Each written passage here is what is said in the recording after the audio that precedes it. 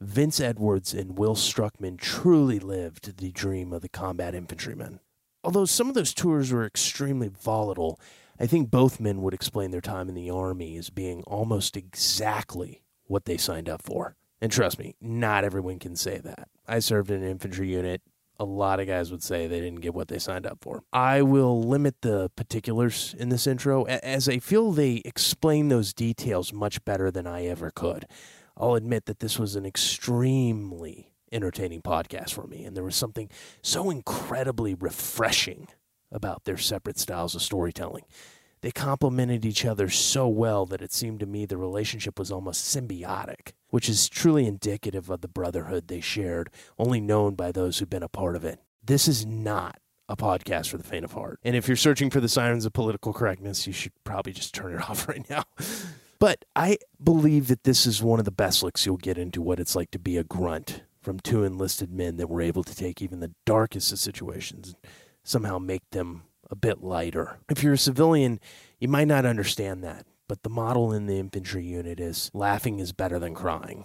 Now, Vince and Will don't make light of loss, but their ability to find humor in the worst of situations will be thoroughly understood by those who served in combat arms. And I think I really need to mention that these two are intensely intelligent men. Since they've gotten out of the Army, they've committed themselves to creating swim-safe hearing protection in the form of wind-resistant earbuds called Capella Audio, and we'll provide a link in the description so you can check that out and all they've got going on there. And I think they'd admit that even though it's an extremely arduous undertaking, they're fully committed to creating the world's most reliable communication systems. And if anybody can do it, these two can. But I've already said way too much, as usual. Here they are, without further ado, Vince Edwards and Will Struckman. The Veterans Project is a comprehensive essay capturing the legacies of our warfighters, caregivers, and civilians who have stepped forward in defense of our patriotic principles in an effort to capture their stories and to never forget the staggering sacrifices of our nation's finest. This is the Veterans Project Podcast, where our legacies are the mission. Here's your host, Tim Kay. Welcome to the Veterans Project Podcast. My name is Tim Kay, your host as always. Today we've got a couple of our friend Donald McAllister, Command Sergeant Major, 82nd Airborne. We got his buddies who served with him, Vince Edwards. Why am I waving? It's the podcast, stupid. And William Struckman. Off to a great start. We're rolling. Start. We are rolling. Guys, thanks for being with me here. It's a pleasure to be here. Thanks for having us. Appreciate it, man. Yeah, man, we're glad to have you. So you guys are both local to Fayetteville? Well, yes and no. Kind of transplanted here from, of course, military service. I'm from a little ways north of Jacksonville, Florida, called Yulee. It's right across the border. And William is from Spokane, Washington, pretty much completely across the country. Spokompton. Yeah. Spokompton? Yeah, is it really rough? It can be, yes. Interesting. I don't think of Spokane. You don't think of tough, but... Well, it's not so much tough as much as homeless and methy. Okay, yeah. methy. Yeah. So that's not being pejorative terms. It's not methy as in messy. It's like methy, like lots of meth. Lots of meth. Yeah. Think Fayetteville Friday night after payday downtown. That's methy. Yeah. You're nailing it. People call this. People call it Fayette Stan out here. Well, And Vietnam. Vietnam is the old school one. Stan. Okay. Yeah, well, Vietnam, I am for sure, man. I mean, it does get rather dicey if you're not careful. Yeah. I mean, I've got a brand new truck outside that's got a bullet hole in the side of it from coming home on Yadkin Road. I'm just saying. Really? Yeah. yeah. I bought it and I was coming back from the airfield a while back. I fly helicopters too. Okay. And I was coming back from the airfield and some dude just randomly blew out. He and his buddy blew out of a parking lot. I don't know if they robbed the place or what they did, but shot across Yadkin Road. Anybody that's from Fayetteville knows what you're talking about when you say Yadkin Road. And he reached back with a pistol and was aiming back at the store he had just left. And they hit the curb on the other side, and this dude was like, pencil thin. He was holding the MAC-10, so that's a heavy gun. Oh, my God. And when he did it, he hit the curb on the other side. And when he hit the curb on the other side, the pistol hit the roof of the car. He was out the window looking back at the place, and the pistol hit the roof of the car, and sure enough, it hit the ground when the round went off, and then it bounced off the ground and went right under my left foot. And I was like, "Oh, you son of a!" Wow. I can't do nothing about it, but hey, Wow, jeez. Welcome to the Nom. So, we obviously want to start with your lives before and where you came from and talk a little bit about the past and what brought you here to where you're at now and through your military service. So we'll let William start it off. Will, yeah, I know. Because listen, I know Vince's story is going to be like 2 days long. Oh yeah, So, Truth. no, wrong. So I want to hear, William, what brought you into the military? Can you kind of talk about how you grew up and what led you here? Absolutely. So as far as my father's considered, I was growing up like backwoods and with a lot of good, deep morals and stuff like that. So the military was kind of aimed towards me. As far as my family goes, though, my father passed away when I was 15 years old, so I was left on my own. Did a lot of construction and things like that nature. As I got older, I figured that I needed college and a better foundation for myself. So I joined the military. It was kind of almost perfect for me to get into. And from there, after the military, this guy showed me a project that he was working on where he attached some hearing protection to some earbuds, and I saw a huge project in that, and I really developed on it, but we'll get into that later. Okay, so Will, what do you remember about your parents and what they instilled in you from a young age? Because you said you kind of had a morally pretty strong background. What do you remember about your parents and what they instilled in you that led you to the Army? So being a truthful person, honor, integrity, and challenging yourself a lot. Those were really important things in competition, being the best and striving to be the best that you could be, both on a spiritual level, but also competitively with other people. Okay. And you joined infantry right away? Absolutely. Yeah. I looked at going like Ranger Special Forces and that whole route, but after I got into the infantry and I found out exactly what it was about, it was pretty much a perfect fit. Okay. And so when you got into infantry, you went to boot camp or basic training at Fort Benning, right? Mm-hmm. And where did you go from there? So from Benning, I went to 3rd ID over at Fort Stewart, which is in southern Georgia. And that was my home for my entire time that I was in service. But back then, if you weren't training, then you were going on rotation to go overseas. So it was a really fast-paced and competitive place to be. It was phenomenal. You liked it? Oh, yeah. Yeah. Vince, over to you, man. What's He's gonna wave it again like an idiot. First of all, I love those flagged out silkies. Oh, those yeah, are beautiful. Dude. Yeah, I mean, it's always keep it patriot, keep it happy about America, man. It's the greatest place on the planet to live. Yeah. It's amazing. I mean, even times right now, it's still better than every place else. Yeah, I promise. definitely. Agree. I mean, I was telling, we were talking about that stat earlier, 4% of the world population actually lives in a real democracy. I mean, that's stunning, man, when you think about it. We're losing, in a lot of places are losing that completely. Yeah. So, we are privileged, all of us, to have, fought for one of the greatest fighting forces the planet's ever seen. Yes, sir. Vince, what led you? Did you kind of follow a parallel path? Well, mine was a little different, to be honest with you. It came in and before... It was in 2001 when I came in, and I came in like May of 2001. I joined the Florida before Army. September 11th. Yeah. So my entire goal is I wanted to fly helicopters. So I started off in the Florida Army National Guard, and I used to fix Apaches, and that was literally the most boring thing you can ever do. You're a penguin. Yeah. You have wings, but you can't fly. It's dumb. It's not as cool as you thought it was. Nowhere near. And I came in under the guise that you're going to go and you're going to be a warrant officer, and we're going to send you to fly helicopters. And you know how the Army is, man. Once they got you, they don't care. They got you. You're there. Oh, yeah. So when I found out after we had started the invasion, we did 9/11. We were all activated, and it was a pretty hairy time for a little while here, especially in Jacksonville. I mean, it's not like it's dangerous, but at the same time, we didn't know what was going to go on.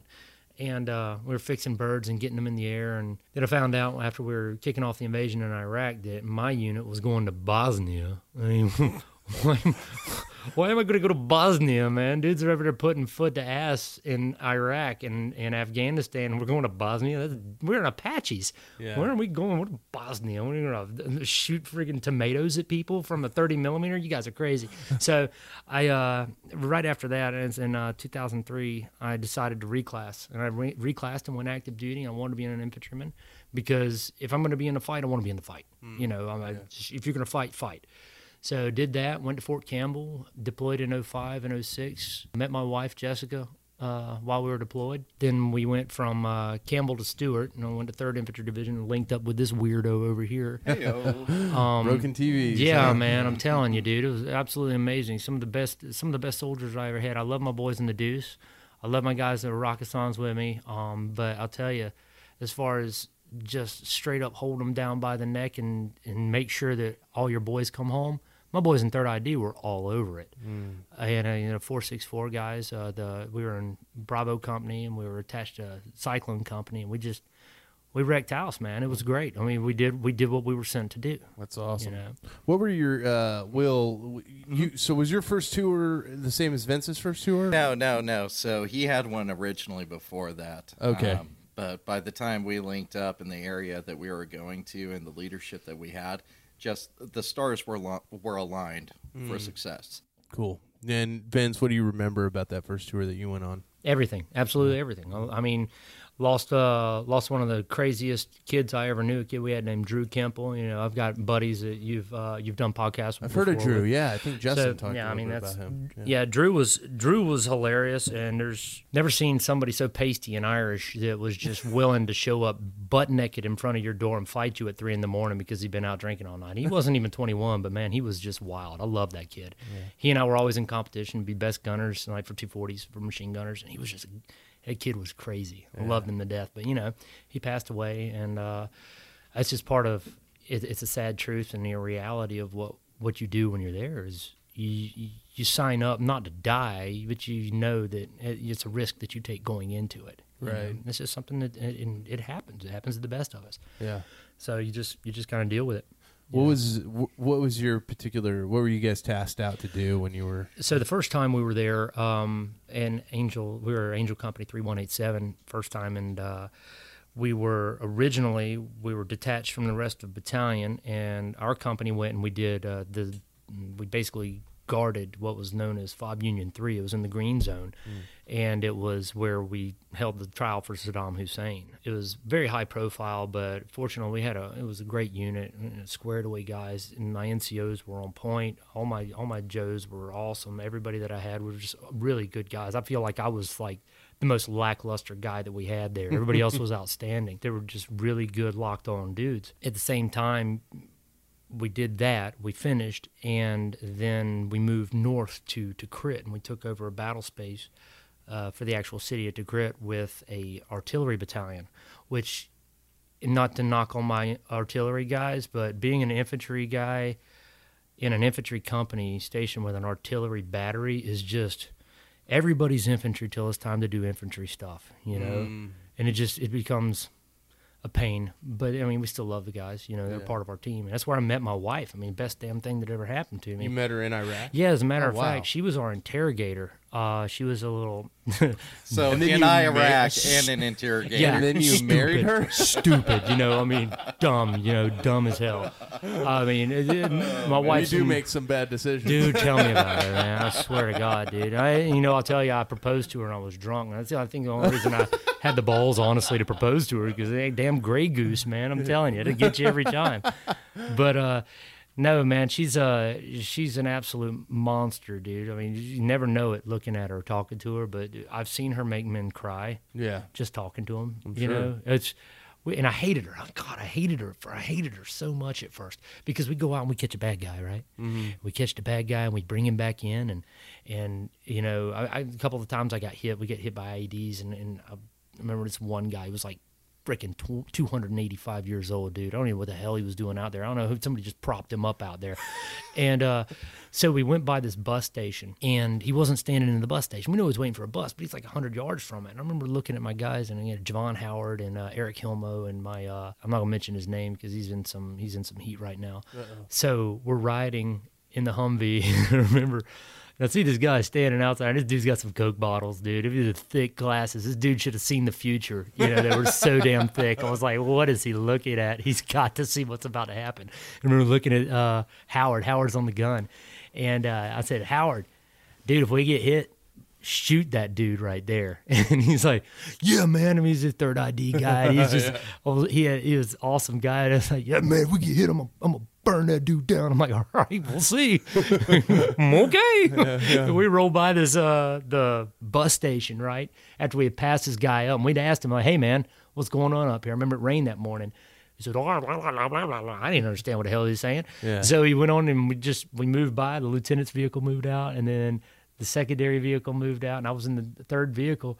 And we got hit. Wow. It rolled us up on our side, and I floored it. And I remember Howard, who was just ready to, he was going to mow down the earth. I looked down behind me, and I'm trying to get the vehicle back on two wheels. My RTO, Helmo's in the back. He was our fister. He said, Vinny, hit the gas. I'm like, bro, it don't go no faster. And I'm looking at Howard. Instead of being on we had an M60 Delta old school. Yeah. And instead of him being up, you know, I'm going to chop him down. Dude, I don't blame him. It's smart to do this. But he jumped down inside the Humvee, pulled himself down, and he grabbed that big hump in the middle of the Humvee and was hanging on for dear life.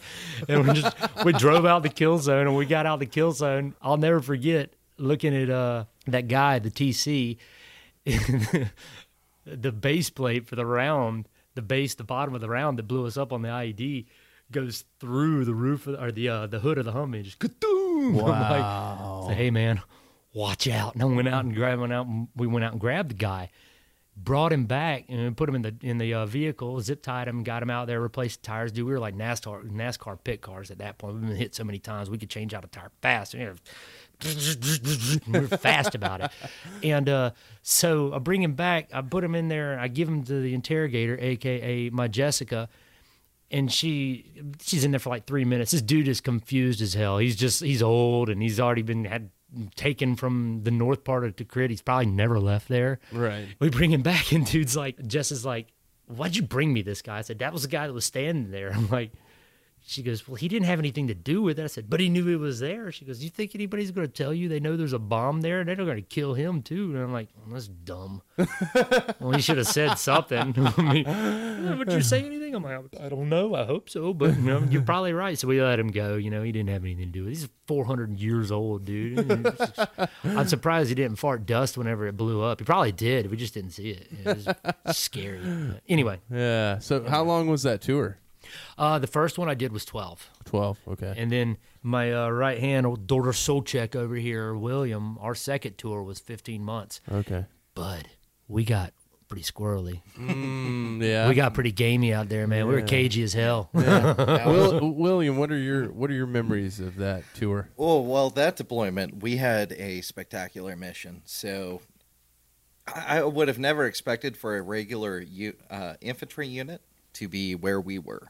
It was pretty spectacular. So not only was our mission to capture a city and get their shit together, but to also catch pretty much every and any bad guy that came across any list. There were dudes that we caught that people had been looking for since the beginning of the war that we were able to find. And it was absolutely spectacular and unreal to be able to... Oh, yeah, man. Good old Abu. Abu Narjis. Yeah, man. So it was an absolute amazing experience to have, to be able to do things that most other people during that time never even had a chance or opportunity to do anything like that. And we were actually on the front lines of what even like some special forces teams and stuff would have been wanting to do. We actually got to accomplish. Yeah, no, man, we even got to fight some of the biggest snipers that were over there that you actually got in briefings on before you even left the country, that these guys were out there. Wow. And we got to fight them and win.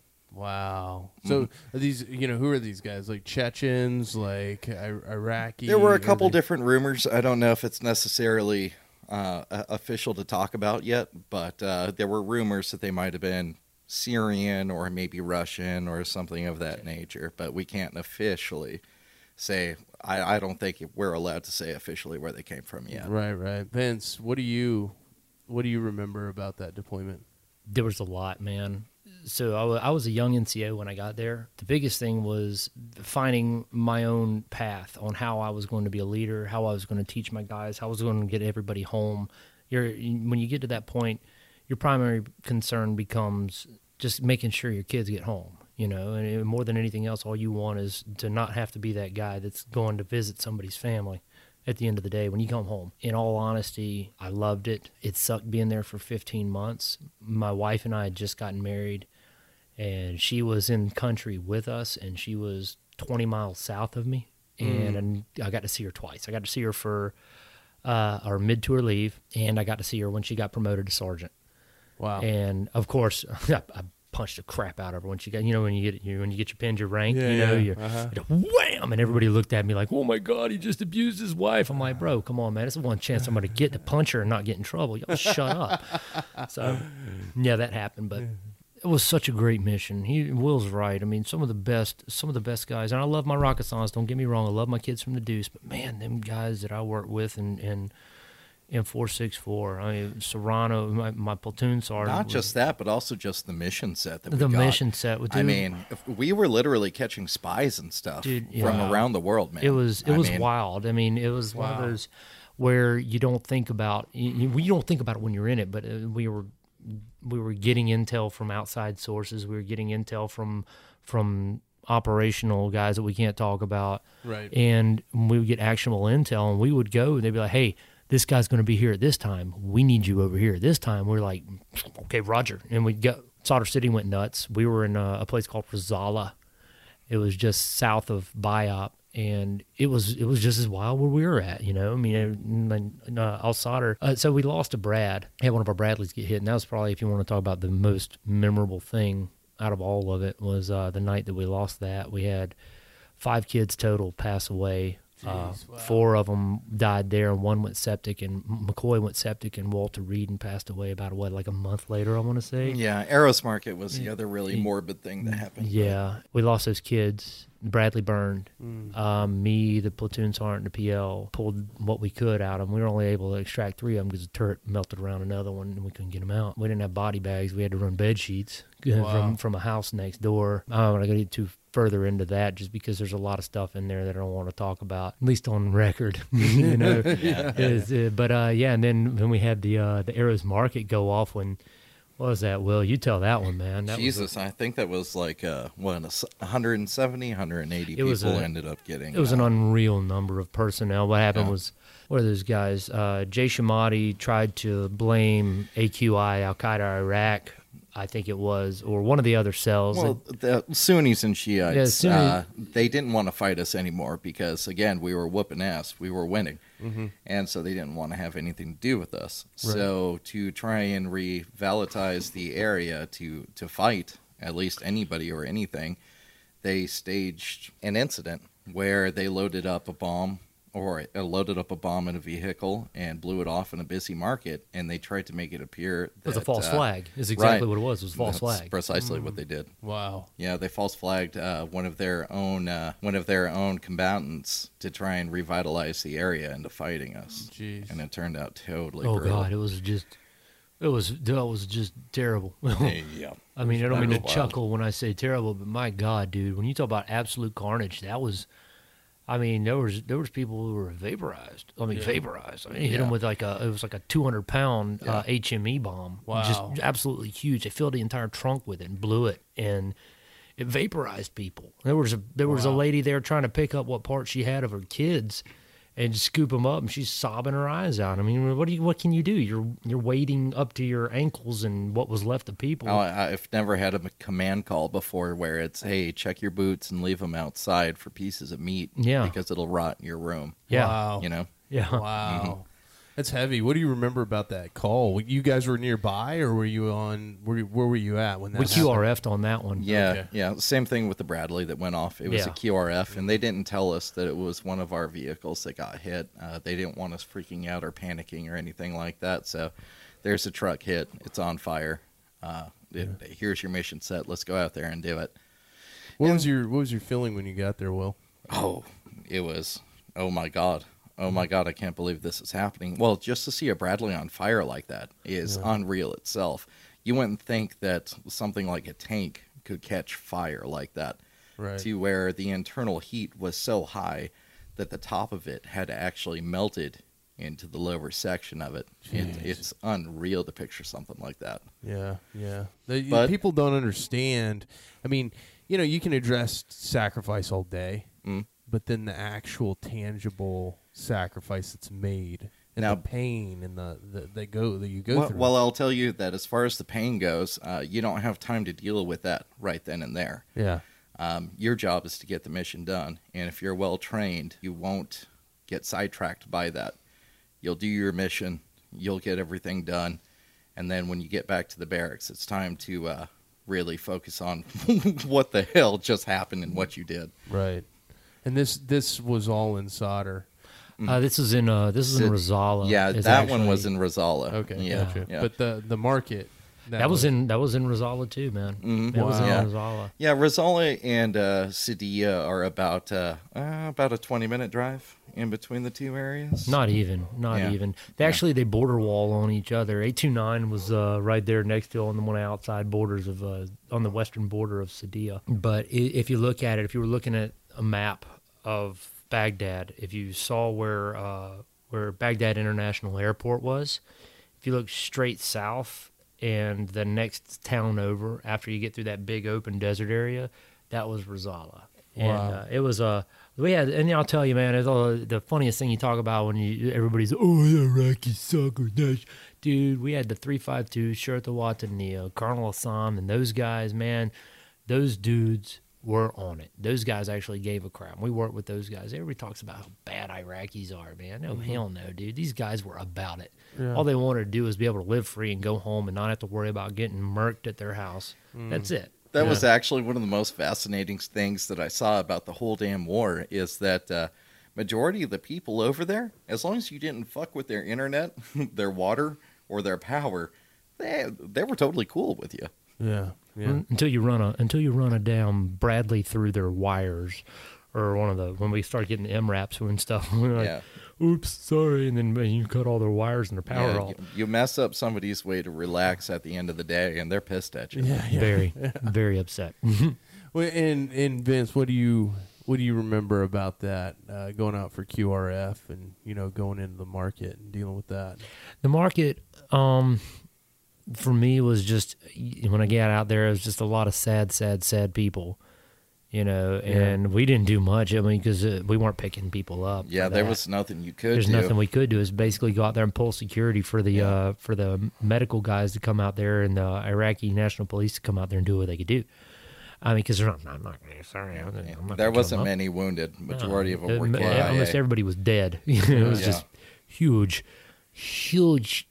explosion. Huge is amazing. It was the biggest explosion ever. It was a massive explosion. But anyway, I digress. Yeah, that explosion was just. Yeah, man, was that before or after Solder City, or before the Solder battle? Was that? It was after. It was after. Yeah. It's after everything had gone. We had literally put foot to ass. Right. They did not want to fight us. They didn't want to fight with us anymore. Yeah. Talk about that. The battle of Solder. Yeah. Oh my God. So like I said, we were in Rosala. Same deal. Same thing. After they hit so they hit that Brad, right? And that was kind of a mark for them to, they saw that the next day we pulled back. When we went back to the cop, we didn't do any patrols. So most of the time we were up to 3 patrols a day. Right, yeah. They didn't allow us to go out. They didn't let us go out because they were afraid that the scunion would be brought. You know what the scunion is, right? The scunion is like revenge. Pure, simple, unadulterated, blissful revenge in order to make yourself feel better for all the shit that you've seen. Pardon my French, but that's what it is. The scunion is there, and the scunion is a way of dealing with things whenever it's gotten so bad that you're sick and tired of humanity. That's what the scunion is about. Yeah.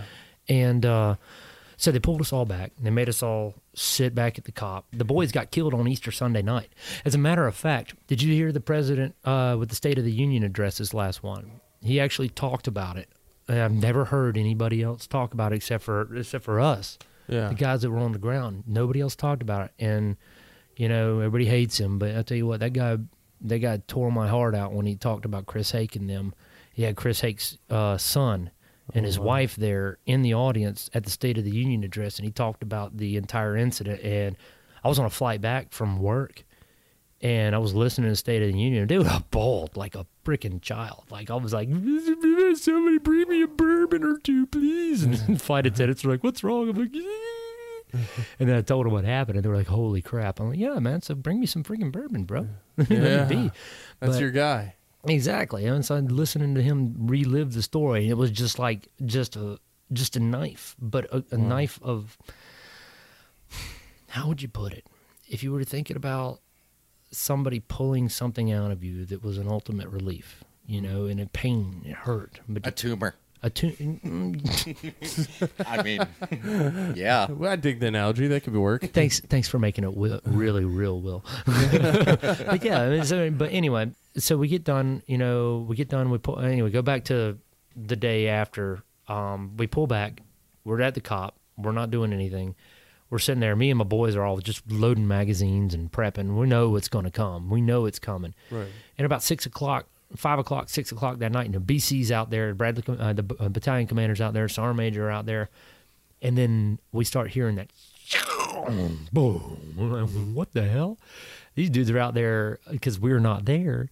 The Jay Shamati, apparently all Sauter's like, yeah, come on out, everybody fight. Americans aren't here, they're not doing anything. We rocked them, and so they went out and they started just really screwing up our IMP, and half our IMP, the 152, they left. They were like, screw this.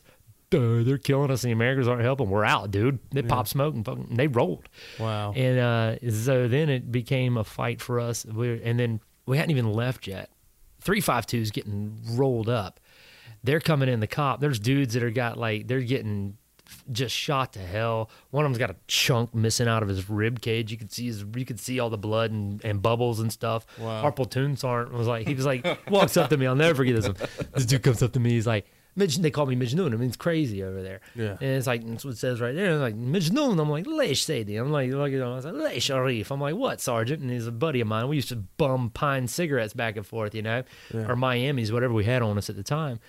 He's holding his chest with his left hand on his left side. He takes a drag off his cigarette. He pulls his hand away, and the bubbles and smoke come out. Just see smoke coming out of this fist-sized hole. Yeah, I'm trying to keep it straight. You know, I'm like, because the dude, if you freak out, he might freak out. I'm like, that's not good. Hey, man, let's get you fixed up. And then our platoon sergeant, that old booger I was telling you about before we started a podcast, he's like 475,000 years old. Like he used to do airborne operations off of pterodactyls old. You know what I mean? Like petrodons.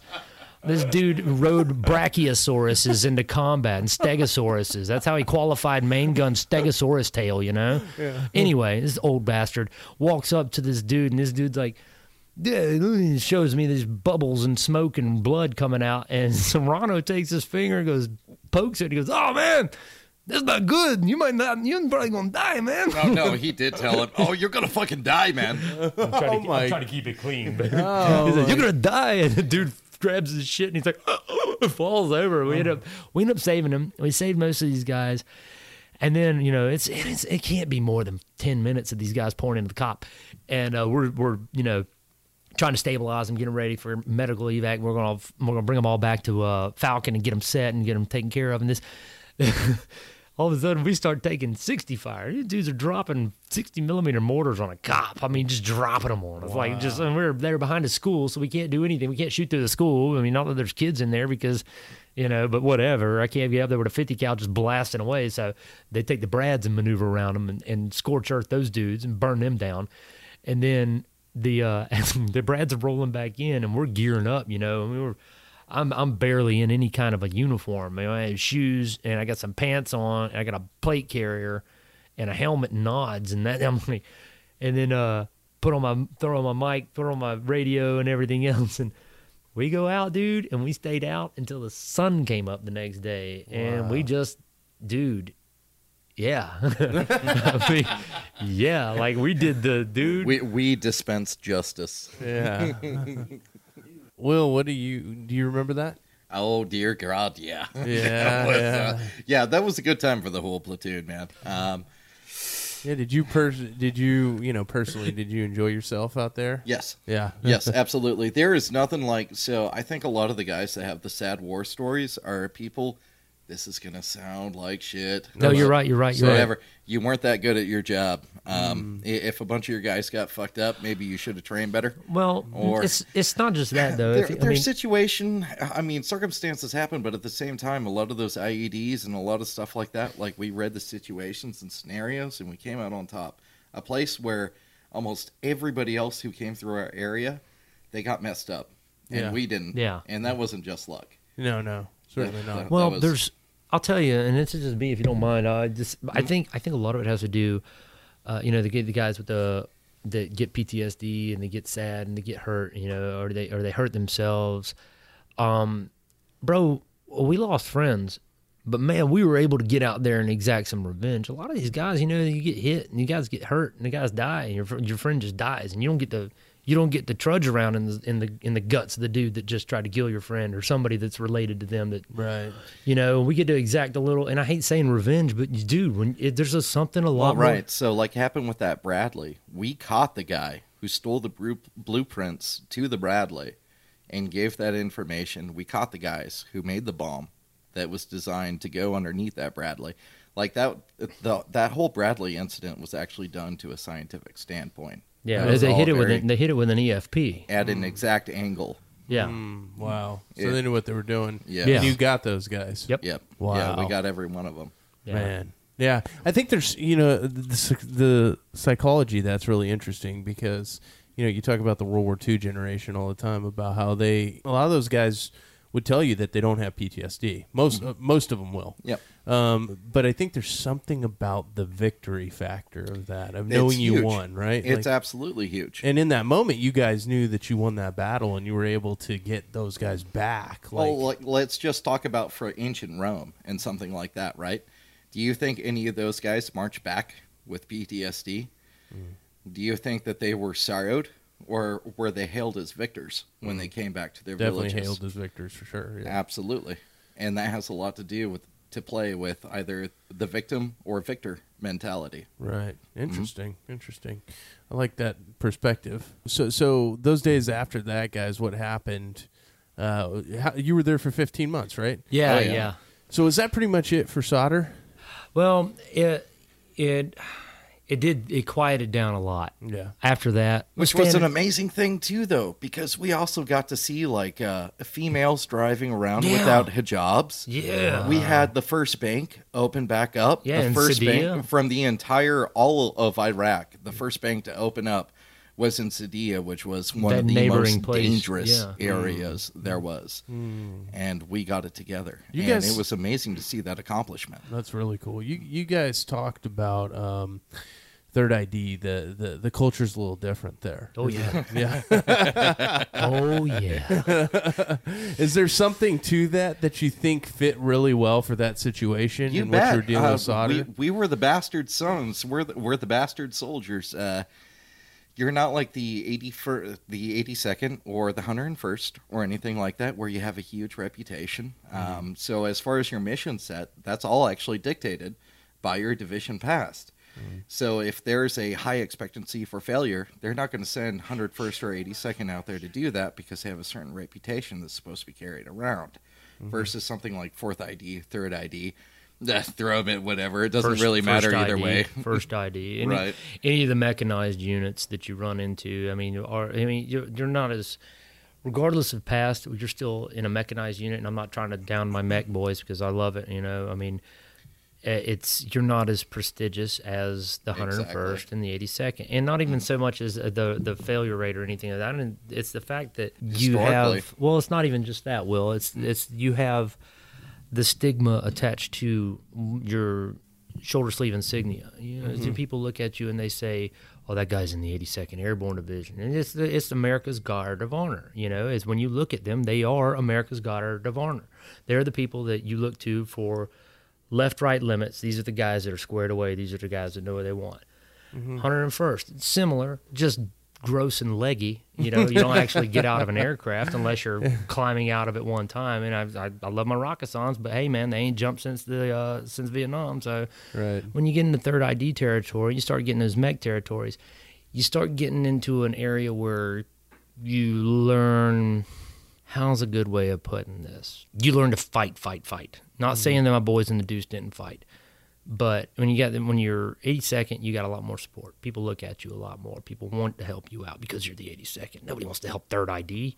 Yeah. Anytime when you talk about 3rd ID, everybody's like, "Oh, those dummies just rolled through Baghdad and they just went on a blitzkrieg on their own because they're stupid." Well, it's because they went up there and they wanted to go put foot to ass in the name of freedom and democracy. But or you get a wild ass tank crew that won't get off their tank running a 120 smoothbore. That's something to see come around the corner. Yeah. That's something cool. I mean, I get it. We're all cool and we all jump out of airplanes and all that. But dude, you get a whole different capability when it comes to a mechanized world. Them dudes, and they're gangsters. Yeah. God almighty, 3rd ID, them dudes were gangsters. I mean gangsters. I mean like gold teeth and just straight up just thugs, dude. Yeah. But there's a certain time that thug needs to happen. Mm-hmm. Yeah.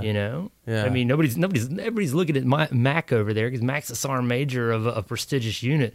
There's some times when you need to be dress, and there's sometimes when you need to be gangster as hell. Mm-hmm. And when you're gangster as hell, and people know it, they tend to screw with you a lot less. Yeah. And when they do, as previously stated, they know the scunion is coming. Mm-hmm. I mean, that's just how it goes. I mean, yeah, what you were able to deliver in a place where Oh most my God. people were scared to go. I mean, you hear people talk about Solder City like that's ghost town. Yeah. Like, you don't want to go there. They were. So even as far as like what we were considered, we weren't actually even considered infantry. We're actually called a task force. Yeah, they had us as a task force gambler was what we were called. Right. Okay. I've heard of that. It's a joint force unit that we were. So you had tanks, you had Bradleys, you had light infantry, and mechanized infantry into one unit. So as far as like mission accomplishment, that's combined arms battalion, but right, yeah. There was literally, as far as the company's considered, you have everything of every style in one little compartment. Interesting. Bro, I tell you, the best thing in the world when you're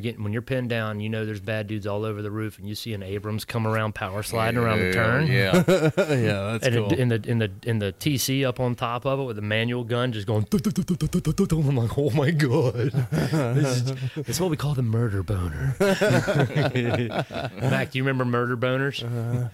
He's like my Deborah in the studio here. He's like Howard Stern's Deborah, except for cuter. He's not even paying attention. So, what do you remember about the rest of that tour? It was 15 months. Yeah, it was 15 months. A lot of it was really fantastic. My first deployment, man, it was busy, and we got just so much accomplished. My second deployment was absolutely terrible, boring as hell, but there was no contact or combat or anything like that. But as far as my first deployment goes, it was day in, day out.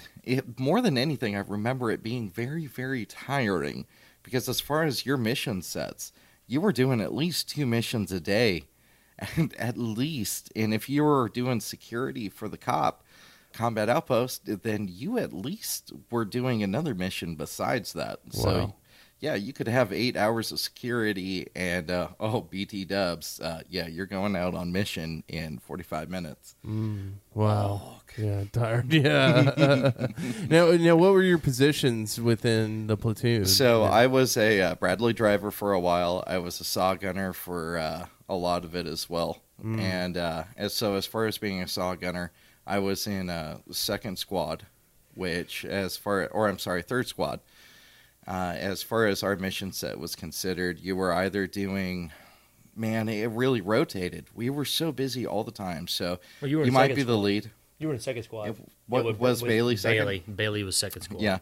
So you were either doing raids or you were on the outpost security for a raid. And majority of the time, though, for our squad, we were on the outer security. How garbage it was in the back of the tracks was one of the first raids we ever did after we moved from our first cop to the second cop, a combat outpost. We went in a raid that was basically across the street from our cop, right? And did the whole debrief. Everybody's ready to go. We went through the op order. This is what's going to happen. We're going to go here. Edwards, your squad's on assault, and they're doing this, that, and the other. We're going to get to the house, and we're going to go in this way and that way. And the lieutenant's just talking it down, like lieutenants do. And, all hard and mighty, and I'm an amazing lieutenant. And so we get in the back of the Bradley. On the way there, the Bradleys get lost. I don't know if you've ever been in the back of a Bradley. I have, yeah. It's a box. It's a metal box. Sucks. It's terrible. It smells like diesel. You're I confused. just remember diesel like dripping all over my. Exactly. I was dude. like, I felt like I had just taken a swim and Dude, like it's hot. Cess. Hot, and you're already, it smells, and you're lightheaded already. You're probably already lightheaded from being outside in Baghdad anyway. And then you get out and the sun smacks you. Dude, it was dark. It was pitch dark. Pitch dark. No power in the town. No power anywhere in that so area. you were on a night mission. Yes, as night as hell. And when we get out of the back of the Bradley, and I get out, and I'm looking around. I'm like, I have no idea. I can't even see the other Bradleys. It's so damn dark. I'm like, where the hell are we at? I'm trying to look at my map. I got my GPS, which, by the way, in your metal box, your GPS never works when you're inside the back of that thing. You're sitting there, and you're like, oh, why don't you use your compass? Well, I'm sitting there with a compass, and you're on an all-metal thing, and it's just spinning around like it's going in a whirlpool. I'm like, Jesus. So get out of the back of the Bradley, and I've got my map. My terrain map on where I'm supposed to be going, my print off basically of where we were going, our target, our op order on a target piece of paper, showing you where the target house is. And I'm looking at it, and I'm like trying to terrain orient. I'm like asking a private dude, shake that bush over there, see if it rattles on this piece of paper, man. I can't tell where we are. This lieutenant looks at me, he goes, Sergeant Edwards. I'm like, what, sir? He goes, what are you doing? I said, I'm trying to figure out where we are. I'm like, he says, you don't know where you are? I'm like, do you? He said, shut up. You're supposed to know where we are. I said, I don't know if you were on the same ride as I was, buddy, but you were up top, right? The lieutenant rides up top until it's time to dismount. Then he gets out, crawls out the back like some kind of magical rabbit. Yeah. And this dude still couldn't tell me where the hell I was. You don't know where we are, and you were up riding up top looking. How am I supposed to know where the hell we are, you asshat? Oh, dude, it was so confusing. I was just sitting there just like, bro, I don't know where the hell we're supposed to go. Is that the building? I'm like, why are you asking me? That might be the most stereotypical lieutenant story. Oh, my God. No, just talking about the disorientation in the Bradleys, though. Like, if you're a driver, okay, so this was by far the worst thing that and you I drove ever them, did. right, Will? Yes, that was the worst job that I had in the military. I would much rather walk 100 miles as a saw gunner in the middle of Baghdad than be a driver in the middle of July in Baghdad. That is the worst. Like, literal to the point. What about burning shit? Remember that? No, I'd take that. Okay. I would absolutely take that 100%. I'm talking about, like, the Bradleys get so hot as a driver because that engine, and in the middle of July, and that metal, if somebody did a temperature check of what your brain is reading, like they say that your brain starts to melt at 104 degrees, I guarantee you, your brain is probably at 120 degrees. Like, you just naturally pass out because of the amount of heat and temperature and chemicals that you're huffing. I'll tell you. All in between. One of those Suntoe watches. We got cool Suntoe watches, you know. Yeah. They gave us these monies. So they gave us Suntoe watches. And it had a temperature indicator on it, and it'd tell you how hot you were. And the excuse was, well, you got to be able to monitor your soldiers and make sure it's not too hot. Dude, it's July in Baghdad. Are you stupid? Everybody's got the Weather Channel here. Are you dumb? Anyway, whatever. Also, it's war. Like, yeah. Well, guys, the environmental conditions aren't quite right for war. I don't know why it's so orange out here. It's from the dust in the air. Time out, boys. Okay. We can't fight today. We're not doing this. So I took that watch off one time because I don't need to know what time it is. Because God Almighty, we're not finished until we're done, and nobody cares anyway. Whatever. Just go out there, and when you're done, you're done. Right. It's not like you're doing it time to target. Totally. So not on this. So I take this watch off, and I put it in the back of the Bradley, right next to the door, you know. And the Suntoe watch stopped at 140 degrees and then shut off in the back of the Bradley. And I was like, I came back and it wasn't working. I was like, well, I guess I killed that one, and you let it cool off, you know. And apparently 140 degrees is the shut-off temperature for a Suntoe. Now, that's the back of the Bradley. That's the so back. as It's far not even as next the to the front, engine. Right, the front of the Bradley, you actually have an L-shaped engine all around you. For two sides of your body, from your front and to your right, you have an engine that surrounds you, plus the outside temperatures. And there's no the fan system that they have in there is an absolute Cuisinart. Yeah, it's an absolute freaking joke. You might as well just blow on yourself, quite literally. And the temperatures that you reach in there, you're not allowed to open a tank or a Bradley or anything like that. If you have it cracked at all, in fact, actually, we had a guy that had his tank just cracked open a little bit, and they got hit by an IED, and he got a bunch of shrapnel from it. They actually pulled his They gave him an Purple Article, Heart. Yeah, they gave him an Article 15 too. Yeah, they pulled his Purple Heart and gave him an Article 15 because he wasn't following regulation. Oh, wow. It's getting kind of man. hot in these rhinos. Yeah. Just So Will you- in there pulling his pants Oh off. my god! Oh no! Here's the worst one. Okay, so I got super sick. I got like the flu or something like that. But hey, man, you got mission. You got mission. You're only one of the handful of people that can drive these Bradleys. You're important. Oh yeah, the wrong kind of important. So I decided to take like a little bag with me because I figured I was gonna puke, and not a whole lot, just whatever I had in my system. Well, apparently, I vomit out all my insides into this PX bag that I have just sitting in my lap. It's 140 degrees inside this Bradley, and quite literally, this vomit is getting so hot that it is starting to burn my fucking legs. And I know what's going to happen. There's no moving this bag. No, there's nothing. This thing is going to absolutely tear. It's just a matter of time before I am covered in boiling vomit. And we still have hours and hours on mission. Oh, wow. Yeah, middle of June, July, Baghdad. Jeez. I have an entire bag full of freakishly full at this point. I don't even know how there's this much in me. It's like you can't even stop puking because every time you look down, there's more vomit. You're like, oh my god, just caught in hell here, right here, man. Dude. And so it's just a matter of time, and finally it just tears and covers me from oh yeah, from the top of my chest to my knees. It's just absolutely 100% covered in boiling vomit, and we still had 3 or 4 more hours on mission. We tried to go rough. I rode in his dude. track, right? I rode. So in did his you track. know it happened? Yo, yeah. No, here's what happened. So, who was it? Swallow said something. Hey man, this is a Samoan guy. He's like, hey man, Struckman's sick, so I don't know if you're gonna be able to ride back in the back of the Bradley. So that's dead on, dude. It's an amazing impersonation. No one does an impersonation. That is accurate. So if you hear that, don't get butthurt. That's what you sound like. I'm not worried about it, man. Maybe that spam will be all right. But Struckman, he got pretty sick in the Bradley. I don't know if you want to ride in here. And he drops ramp. Oh, Holy wow. Jesus. Yeah. Holy Jesus. It's like it hits you 140 degrees of vomit and just Oh, man. I ran away. I rode with someone. I don't even know who I rode with. Probably Keller or one of them idiots.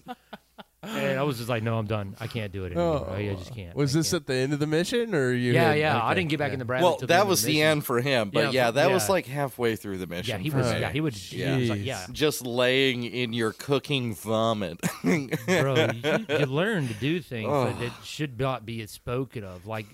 Isn't it funny though when you get back and you hear some 14-year-old girl complaining about her cell phone plan and she doesn't have right? unlimited data? oh my god, You're in a movie theater. I remember that happened to me when I got back and some girl was complaining about, and I was dude, dying inside. I was just just let it out. yeah. Just let it out. Let the hate Tell us flow. the hard for truth. you. Tell us how you really feel.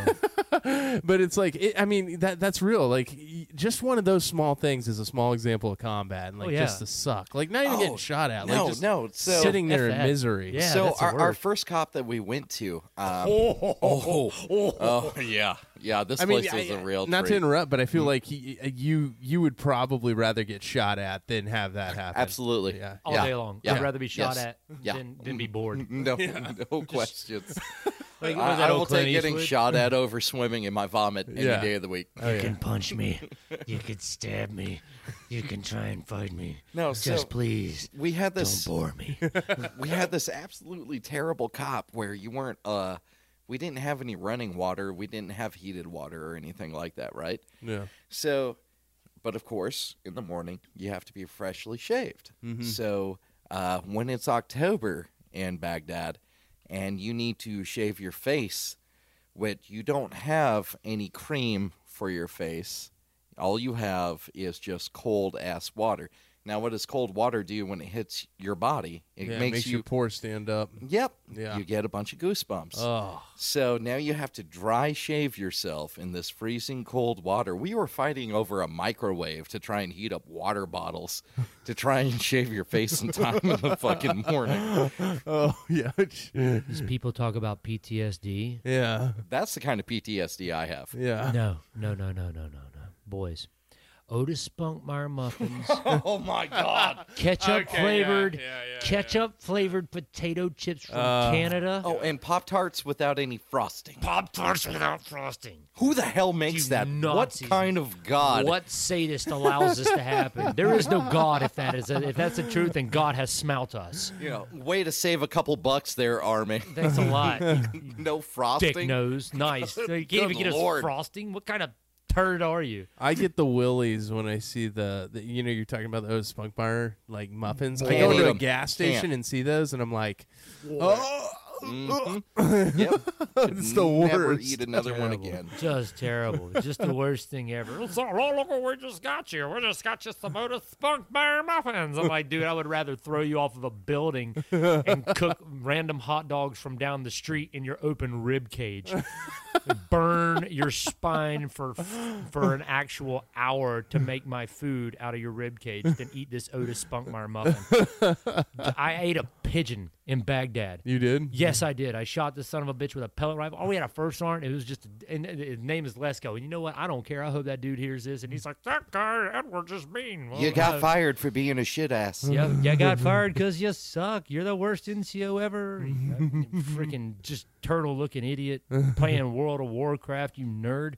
Never fed us. Like He really did. He got fired for playing World of Warcraft. Oh So my gosh. our cop was flooded. He got micro grants and refused to do out and go out and find somebody to pump out the shit water out of our cop. We were in our up to our shins eating in feces water when we got to eat food. If we weren't back in time from mission, the forward support company go dump all of our food outside the cop and just ride off. We come back, there's packs of dogs eating it. Dude, there's a lot of times I thought about just shooting people's dogs, or not people's dogs or wild dogs, but hell, I'd eat a dog, man. I'm not above that. I'm hungry. If I'm hungry, I'm Not hungry. those dogs. That would not be okay. I mean, they're eating better than us. You know, they were eating our food. Fair enough. But this guy, you know, he just never took care of us. He ended up getting fired for it. But that's the point. Is this guy was like, he had cats.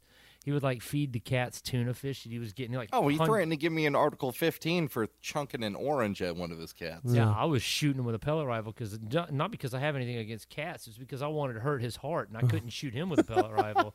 I mean, I could have, but it would have got this dude, same dude. We're in the middle of a. There you go, Lesko. You know who was killing your cats. You did not like your No, first sergeant. it's not that I didn't like him or I no. hated him. It's just the guy was a turd. I Yeah. mean, listen, what do you do with a turd? You don't sit there and admire it in the toilet. You flush the fucker. Be Well, done some with it. people admire it. I mean, yeah, okay. If it's more than 7 Courics, you could admire it. All right, but if it's less than 7 Courics, then it's gone. Just Yeah. get rid of it. And the dude was literally. That guy was a pubic hair floating in the bathwater of the Army. He was just something that makes you feel sad about its existence. You know it's there, and you hope Dude, you this don't see podcast it. is going to have a whole different name by the time this thing's over. Listen to Vinny rant for 20 You could minutes actually about... just split this up into 2 different You stories. really could. You really could. Trials and tribulations of actual battle. And what soldiers think of their first sergeants who literally hold them over the barrel and show them the 50 states. This is 0506. No, 0708. Okay. Oh, yeah. 0708, yeah. Yeah. What when you so 15 months over there, and when you guys did you feel like mission accomplished as far as that deployment went? Hell yes. Yes. Hell yes. Yes. We saw such a change in our environment from being one of the most hostile places. We had the people that we transitioned over from that we were replacing. They were crying and begging us not to go over certain roads. Majority of them, Really? the majority of their command had been wiped out several times over. And I don't know what the hell happened with us. I don't know what made things so much different, but our authority and what we were able to accomplish, we opened up the first bank from the entire start of the war. opened up in our area, which was considered next to Solder City, arguably the most hostile to second most hostile place in the world at that time. And we were able to have that happen. We had females drive. We had the bad guy, or we had people telling us. So when we first got there, a lot of the civilians didn't even want to talk to us in any sort of fashion or way, right? Right. But after a couple months of showing them that we could actually protect them and do security for them, they were telling us everything and anything that was happening. If somebody planted an IED in their yard, they told us, because they knew that not only would we get that IED, but we would catch the bad guys that did it, so they'd be protected and they'd be fine. Because majority of the time when they try and tell on you or something like that, or tell on the bad guys will just kill them and their families. Yeah, we saw that. Mm-hmm. Yeah. Wow. If you can give them that protection and that feeling that you have their back, they really went all out for us. And we were catching all sorts of intel that otherwise we never would have had. You know, this is a truly valuable perspective, because you don't hear from any of the guys that were successful in Solder City. You hear a lot of guys going like, I didn't even want to leave the exit ramp, like to go into that area. Like there was, I mean, I can't tell you how many countless times that, besides, some special operations troops that went in and just went on strike missions, or they just hit it or whatever. Like, I have several buddies from 10th Group that went in and, they had like all the Army's air support in the area, just, killed everything, Well, I think what Vince was talking about is that we had a platoon sergeant that he's from the 70s. Well, yeah. This is a no bullshit guy, and he had our backs for anything and everything that happened. And I want to reiterate that we didn't spend time in Solder City. We went Not like a whole lot of couple time in times. Solder. Most of the time we were,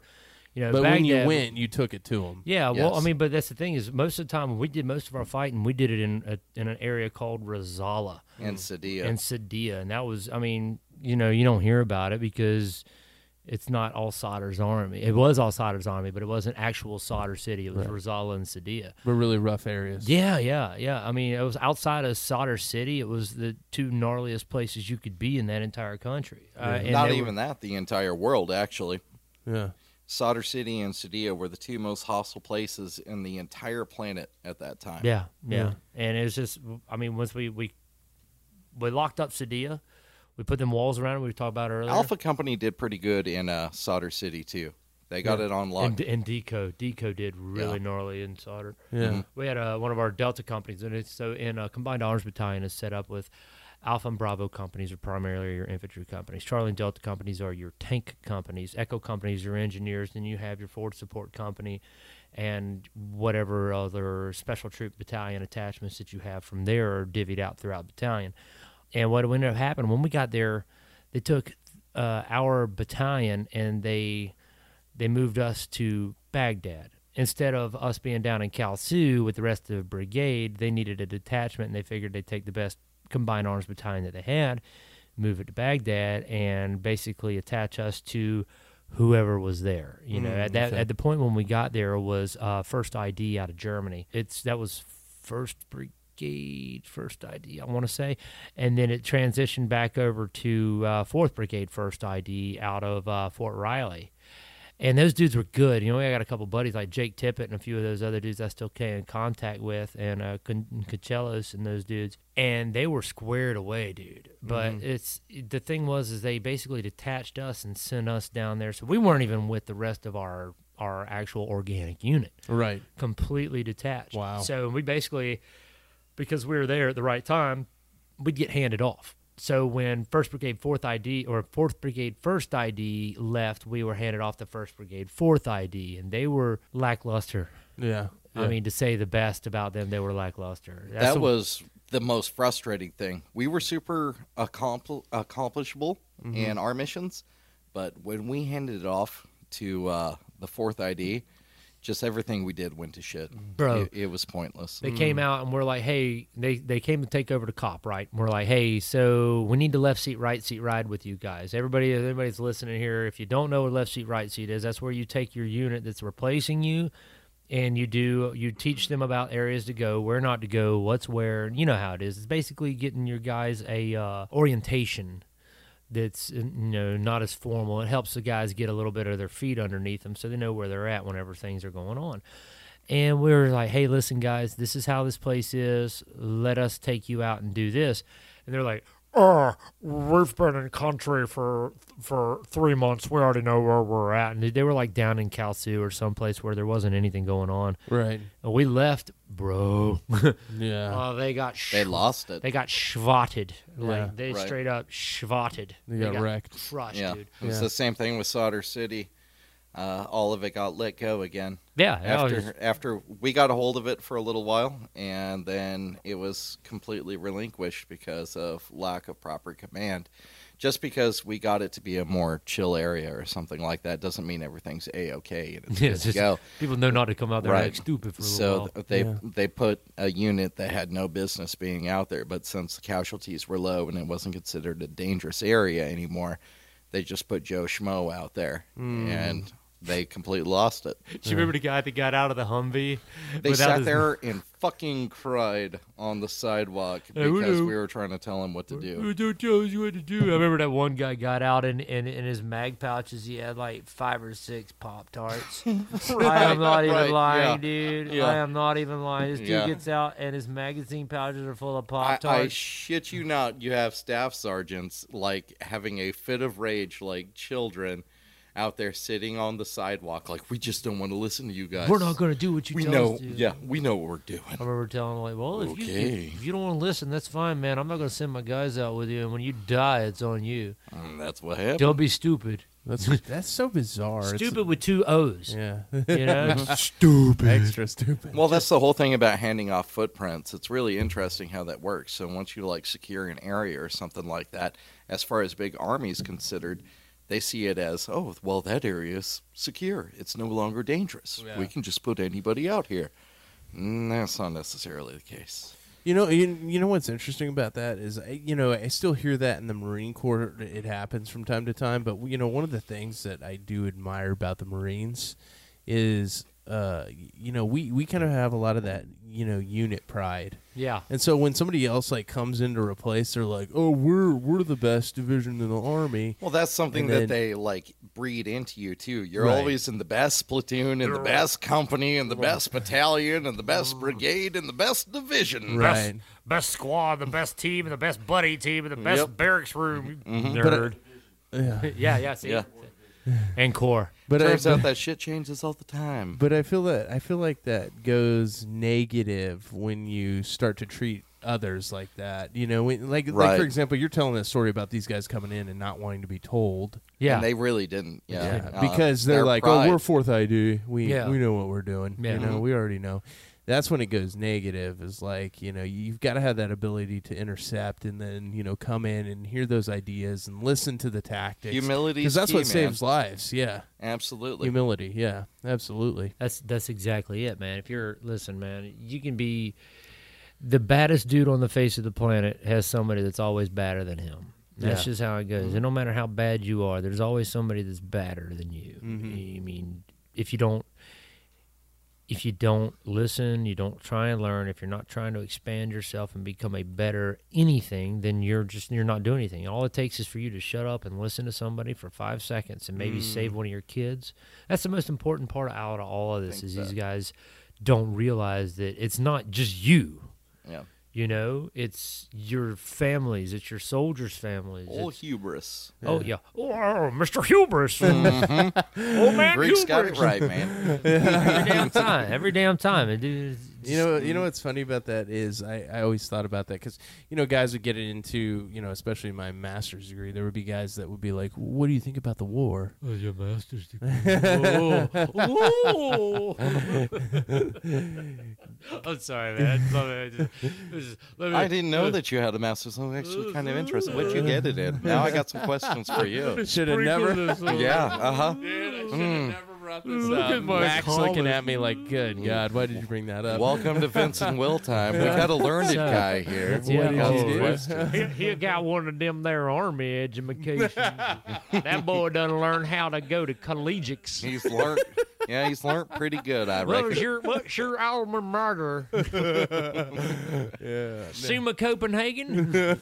Oh my gosh. No, so anyways, my point was that the guys in the class would ask me like, "Well, why were you okay with the war and the conflict?" They and all ask that? you like the moralistic conflict of it all the Yeah. time, like as if you can give a proper answer. Yeah. And And I would always just tell them, like regardless of what I thought about the war, the most important thing is I was over there for my bros, like trying to protect them. that's always what it comes down That's to. exactly what you it know, is.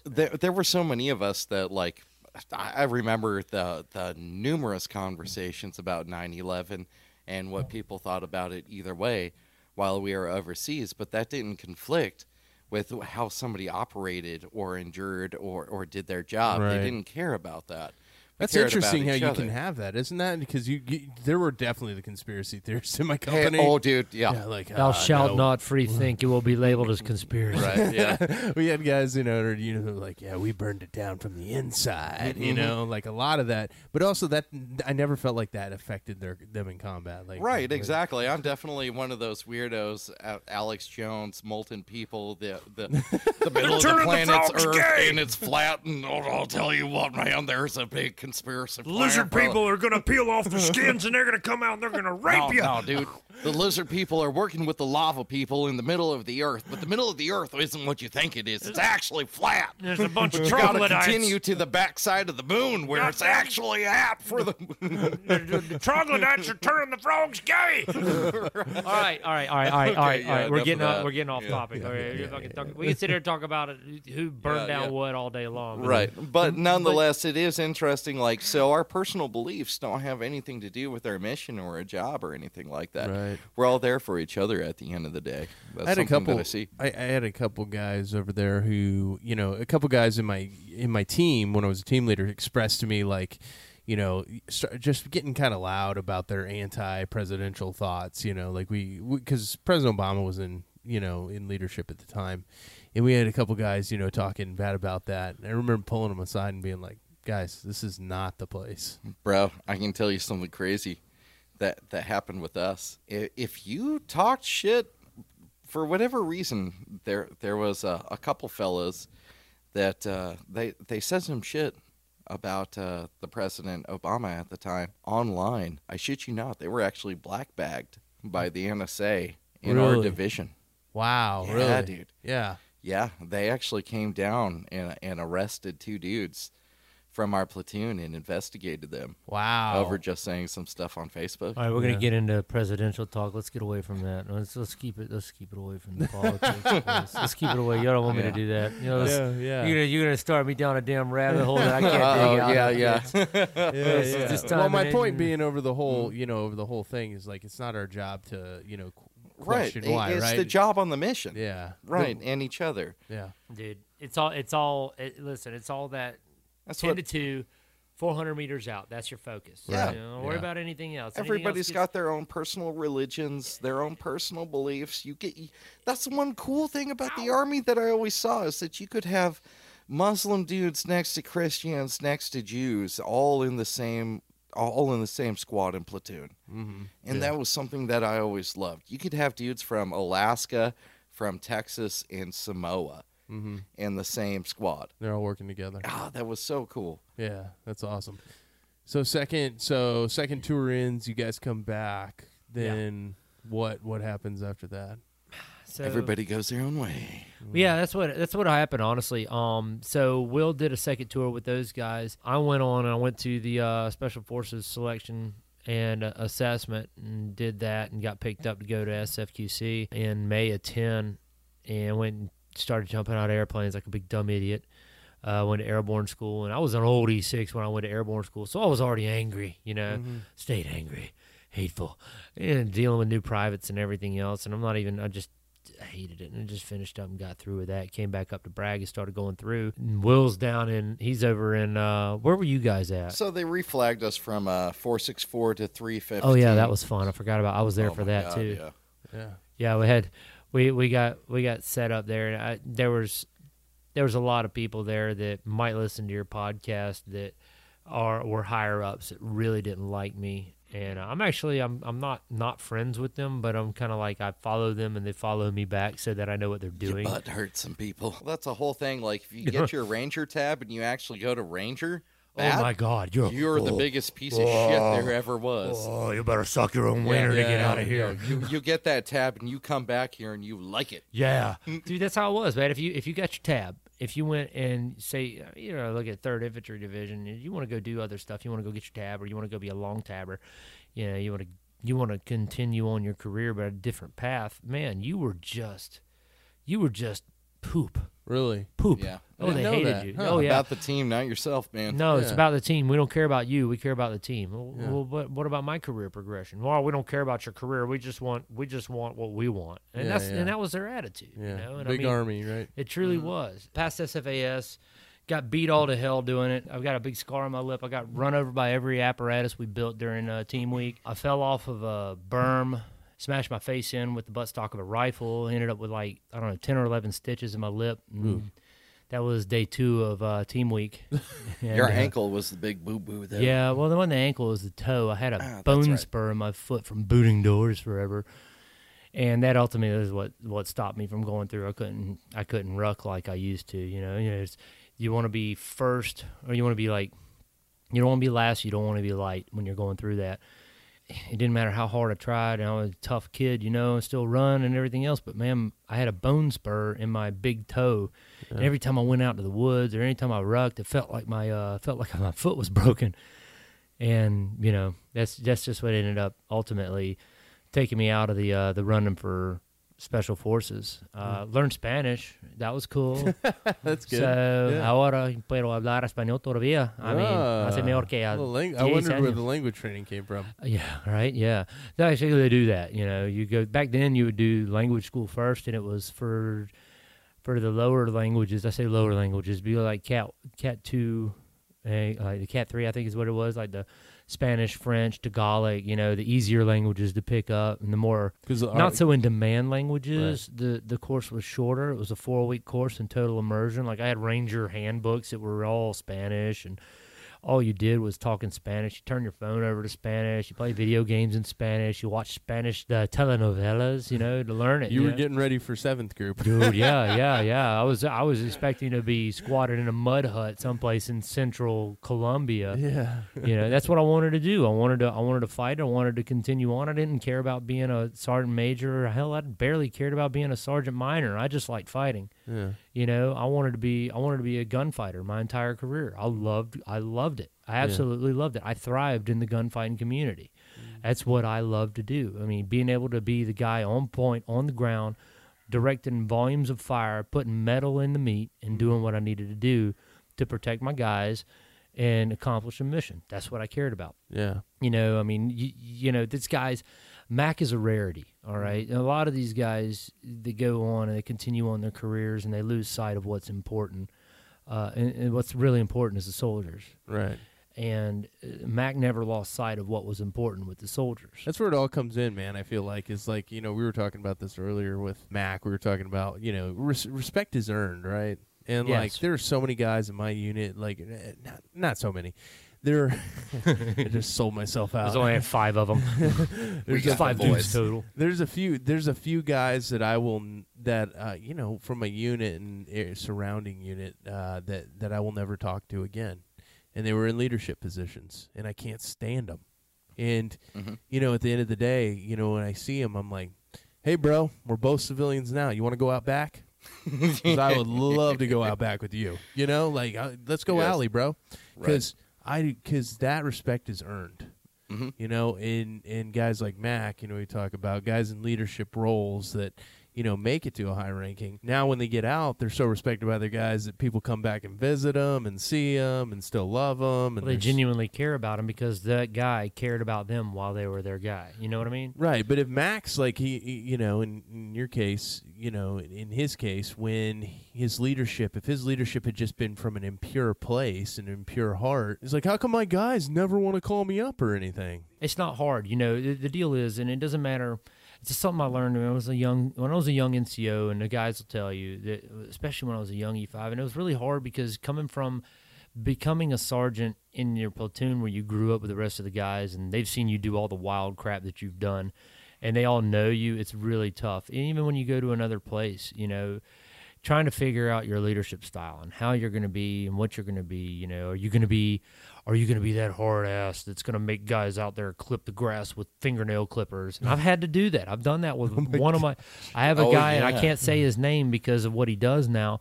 But he was a smart ass. I broke him. And then after I broke him, he was great. And after that, I never had a problem with him. He's doing amazing things right now. And then there's other guys, but the hardest part, like I said, is figuring out what your leadership style was going to be, you know. And I took examples from Jimmy Poston, Frank Caruso, Dave Hubert. And Hubert's here. He's he was here for a little while. He was in the Deuce. He's an officer now. He's an ossifer. I didn't even know he could spell it. But he's an intel guy. It makes it even scarier, man. But these dudes, there was guys that I looked at and I respected them because of the way they treated guys, you know, which was where I was at in the Rocketsons when I became an NCO was difficult because I had to be harder because I had to deal with guys that were my soldiers and they were my friends. Once I got away from there, I said, you know what, I'm going to be like these three guys. I'm going to find a way to mold it and make me be like them. And I think it worked out for me. Hell, I mean, you ask Will when we were in Baghdad together, I hated that whole call me, and I know it's discipline, but I hated that whole call me my last name and sergeant and this. You know who's in charge. No, dude, yeah, you were pretty chill about that. There is nothing worse than getting a counseling statement at 3 o'clock in the morning for having your knee pads at your ankles instead of on your knees. Big shout out to who you know who you are, booger eater, you bastard. Yeah, bastards. Yeah, but it's weird how that corrective training goes. Because I remember my team. You know, I was pretty. I could be dress about things when, especially you know. But at the same time, I would pull a guy aside and I just talk to him, man. Like most of the time, it was a misunderstanding or it was just ignorance about the situation. And you know, then if it was corrective training, it was usually like a workout or something. Well, there's a certain amount of discipline that has to be instilled, and guys need to understand that. But but there's also a certain amount of leeway that you need to be able to take in understanding that, dude, this sucks. Everybody sucks. Everybody's sad. Everybody's away. You're not doing anything that's going to endanger anybody or anybody's life. There's no reason to go out there and absolutely hold a dude down by the throat and punch him in his seat until he bleeds from the butthole. You don't have to be an asshole. Right. Just chill out every once in a while. You got to breathe, man. Just breathe. Yeah. I mean, I think about that often, too. It's like, you know, there's that weird flex point where it's like I've got to keep guys safe. Yeah. And I got to pay attention to detail. Yeah. But at the same time, like, I don't want the last memory that my guy has of me to be like me being a complete jerk. That is and one of the things that both of you are keeping out of this that's super key, you need them to still care about you. So if you're that bad of a guy, people might just leave you out there to hang. And not I've even heard some of feel those bad stories. about it. Yep, I've heard some of those stories. Yep. See, we've all got, listen, man, we've all got regrets. We've all got things. We've all got the last time that we said something to somebody. And it doesn't matter if it's a soldier or if it's your family member. The last thing you said to them may not have been what you wanted to say. Or it may have been what you thought was the right thing to say at the time. And then when you look back, you regret it. But it's a very difficult line to walk between being able to understand the difference between the two. So there's dudes that you're going to yell at that are shitheads. There's no other way to put it. Sometimes they do something stupid, and there's no other option that you have. Like I had a kid named Hastings. He fell asleep on a guard tower in the middle of Sadia. And I thought the kid was dead. Like, he was laid back, Kevlar back, vest open. I thought somebody, because we had snipers all over the daggone place, and I thought somebody pole-whacked this kid while he was up there, and I was taking chow up to him. And I was like, and dude, I wanted to throw that dude off the building. I'll be straight up with you. Yeah. But at the same time, you can't do that. And you got to understand that some of these kids are just dummies, you know. And there's going to be situations where you feel terrible about it, but you know what, even as far as friends go too, like you and I were close while we were overseas as well. And but if you gave me a mission or something to accomplish, you know, it's not screw you, I'm not going to do this because you're my bud, I'm going to go do it. Exactly. And still respect that friendship or a connection that we have while accomplishing the job at the same time. So it's not just up to the leadership; it's also up to that individual and how they see things and do things. I like what you said about the last name a minute ago and like the rank, because I understand the importance of that, but at the same time, I remember so I did a story, the next one that's coming out through the Veterans Project actually, through the full blog is this guy named Doc Hazard. And he was a captain in the Battle of the Bulge. He was on the Siegfried Line. He came with 144 guys, and they left the line 12 hours later with 14. So, hellish combat, guys screaming for their moms and all that. And he said to me, in combat, I asked him about rank and all those things. He said, oh, no. He said, we called each other by our first names. He's like, but you have to understand something. We were all in hell combat. We all respected the hell out of each other, and if somebody disrespected me, they were going to know it real quick. Exactly. So he had a guy who named Bowers or something, and who was a regularly good soldier, but who just, he got sent on a mission to go get some replacements from somewhere in France. And he said, load them down with ammo, bring back plenty of food, rations. And Bowers kind of hesitated, and he's like, why the hell are you sending me?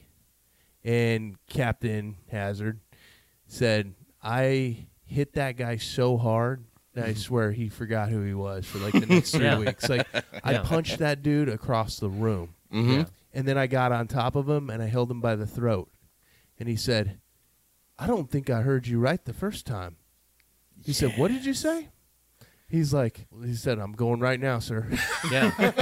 Well, and I can understand. It's like, so I'll tell you, Don McAllister was probably the first sergeant major that I've ever been friends with that I could see myself actually being friends with until the day I die. Mm-hmm. Because he respected me, because it wasn't, he saw me as an NCO, but at the same time he saw me as a person who was willing to work his ass off for him. And at the same time I saw that too, because the dude would give anything he could to protect me and keep me safe. Right. And if it was me and Mac in the office, it was me and Mac in the office. Mm-hmm. Now, the second another dude came out there, if it was somebody if it wasn't one of the guys that we worked with, me and him every day, that was like tight with us, we had one other dude that was that tight. Yeah. And if it wasn't anybody, dude, it was Sergeant Major this, Sergeant Major that, Sergeant Major Roger. And that's how that relationship works. That's how though. You have to. You gave him. Yeah, you were same able to deal make with that my difference. guys. My guys, if and Clay Carver and any of those dudes would be like, it's Vinny until. And everybody knows who the hell's in charge, but you're not gonna disrespect me in front of anybody else just because you and I are close. Right. You know better. If you're a good soldier and you're my friend, at the same time you understand that this is how it's gonna go. It's weird, man, because when 2011 hit, I remember when I was getting out, in 2011, I still remember I was thinking to myself I'm so glad I'm getting out, just because I could see the new iteration of soldier that was coming in, and even 2011, I was Soft. just afraid, dude. Unreal. I had guys come into my team in the last couple, when we came into the unit and we had to do my packet to get out and all that.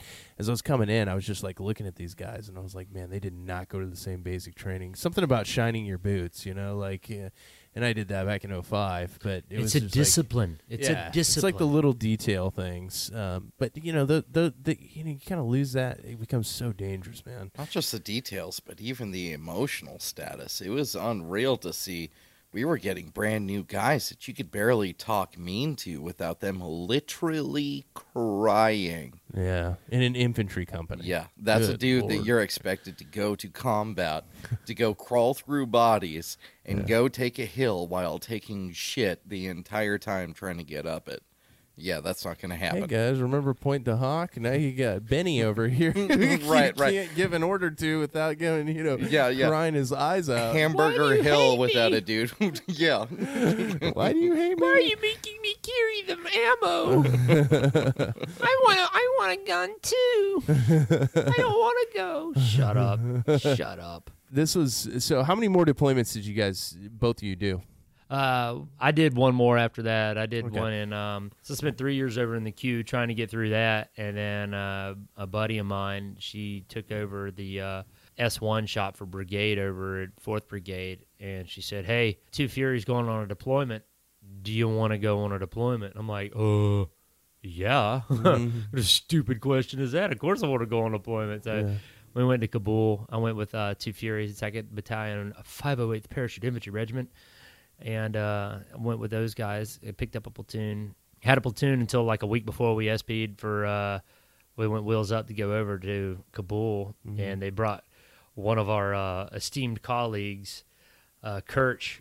Kirch was the guy that Mac had back in 1, in OIF 1, and Kirch is just a savage. He's got big bear paw dick beaters, dude. They're huge hands, just humongous hands. And he's I've never seen anybody pop smoke like that guy. But yeah, we did one more deployment together, and we did that in Kabul. We got there in November, and that was only 9 months. Yeah. But we did all the non-tactical vehicle movements throughout the city, through the Iron Ring or whatever they call it over there now these days in Kabul. Basically, my guys, we would take 2 vehicles, 2 SUVs, and sometimes we'd get a couple of the bigger vehicles if they had gates we could get through with the big Vics. We would basically just drift around Kabul at heightened speeds and haul ass and take people like dignitaries, contractors, high-ranking generals, one Canadian dumbass that tried to kill us. He had a weapon and finger in the trigger, weapon on full auto, getting in my vehicle. One of my Joes actually grabbed it and get the hell out of here. What are you doing, sir? It was a Canadian full bird, which is like, I don't know, one of the Mounties. I don't know what he was. He was some Canadian Army guy, but one of my Joes was like, "What in the hell are you doing, sir?" Shoot him. I mean, up one side, down the other. Hey, man, wrong is wrong. Right is right. Yeah. I don't care. Right. Rank don't know right. As long as you know what drill you're doing and somebody's doing wrong, you correct them. But it was that was a fun deployment. I mean, it was so chillax. I don't want to say it was a different type of danger. Yeah. We almost got hit by a bunch of V-bids, and they were always trying to find a way to hit us. But we were very sharp. I had great guys. I had some really awesome on-point soldiers, guys that had been in Afghanistan down south with Mac and them before. And these guys were on point. They knew what the hell they were doing when I got there. It made my life so much easier as a platoon sergeant. It was just they knew what they were doing. You're not having to give too much instruction. No, if you're a platoon sergeant, you're having to give instruction, then you're wrong because your squad leaders are wrong because they haven't been trained up. You know?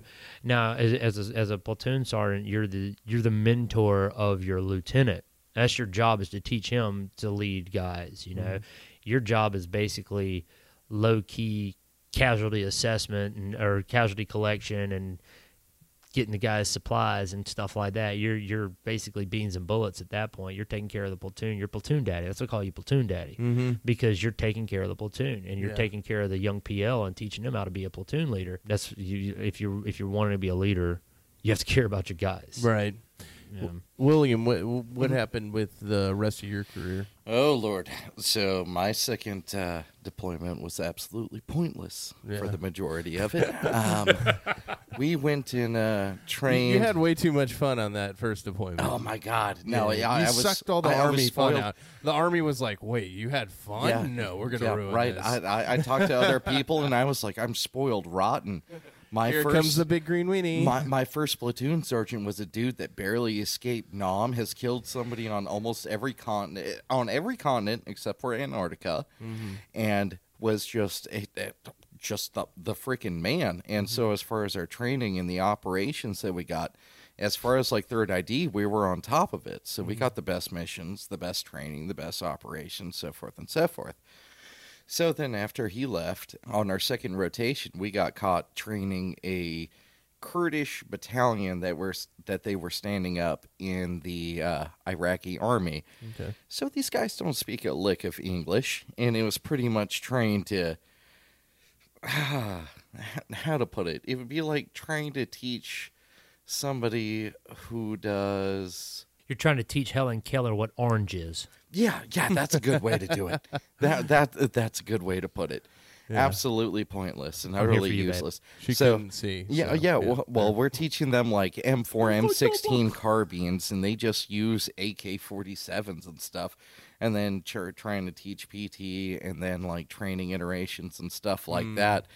it was more scary to be on the range with them than anything else. That was the hottest. In fact, the scariest of that deployment was when I was setting up some sandbags in the middle of a range in the middle of a desert in Iraq. A viper tried to bite me, and that was about as dangerous. That's pretty frightening. I hate snakes. So oh, no. He can't. I got him back. Okay. I got him back. Yeah. Solid. Good. Oh, yeah. No, I went at him like a gorilla going at a pocket for some blueberries.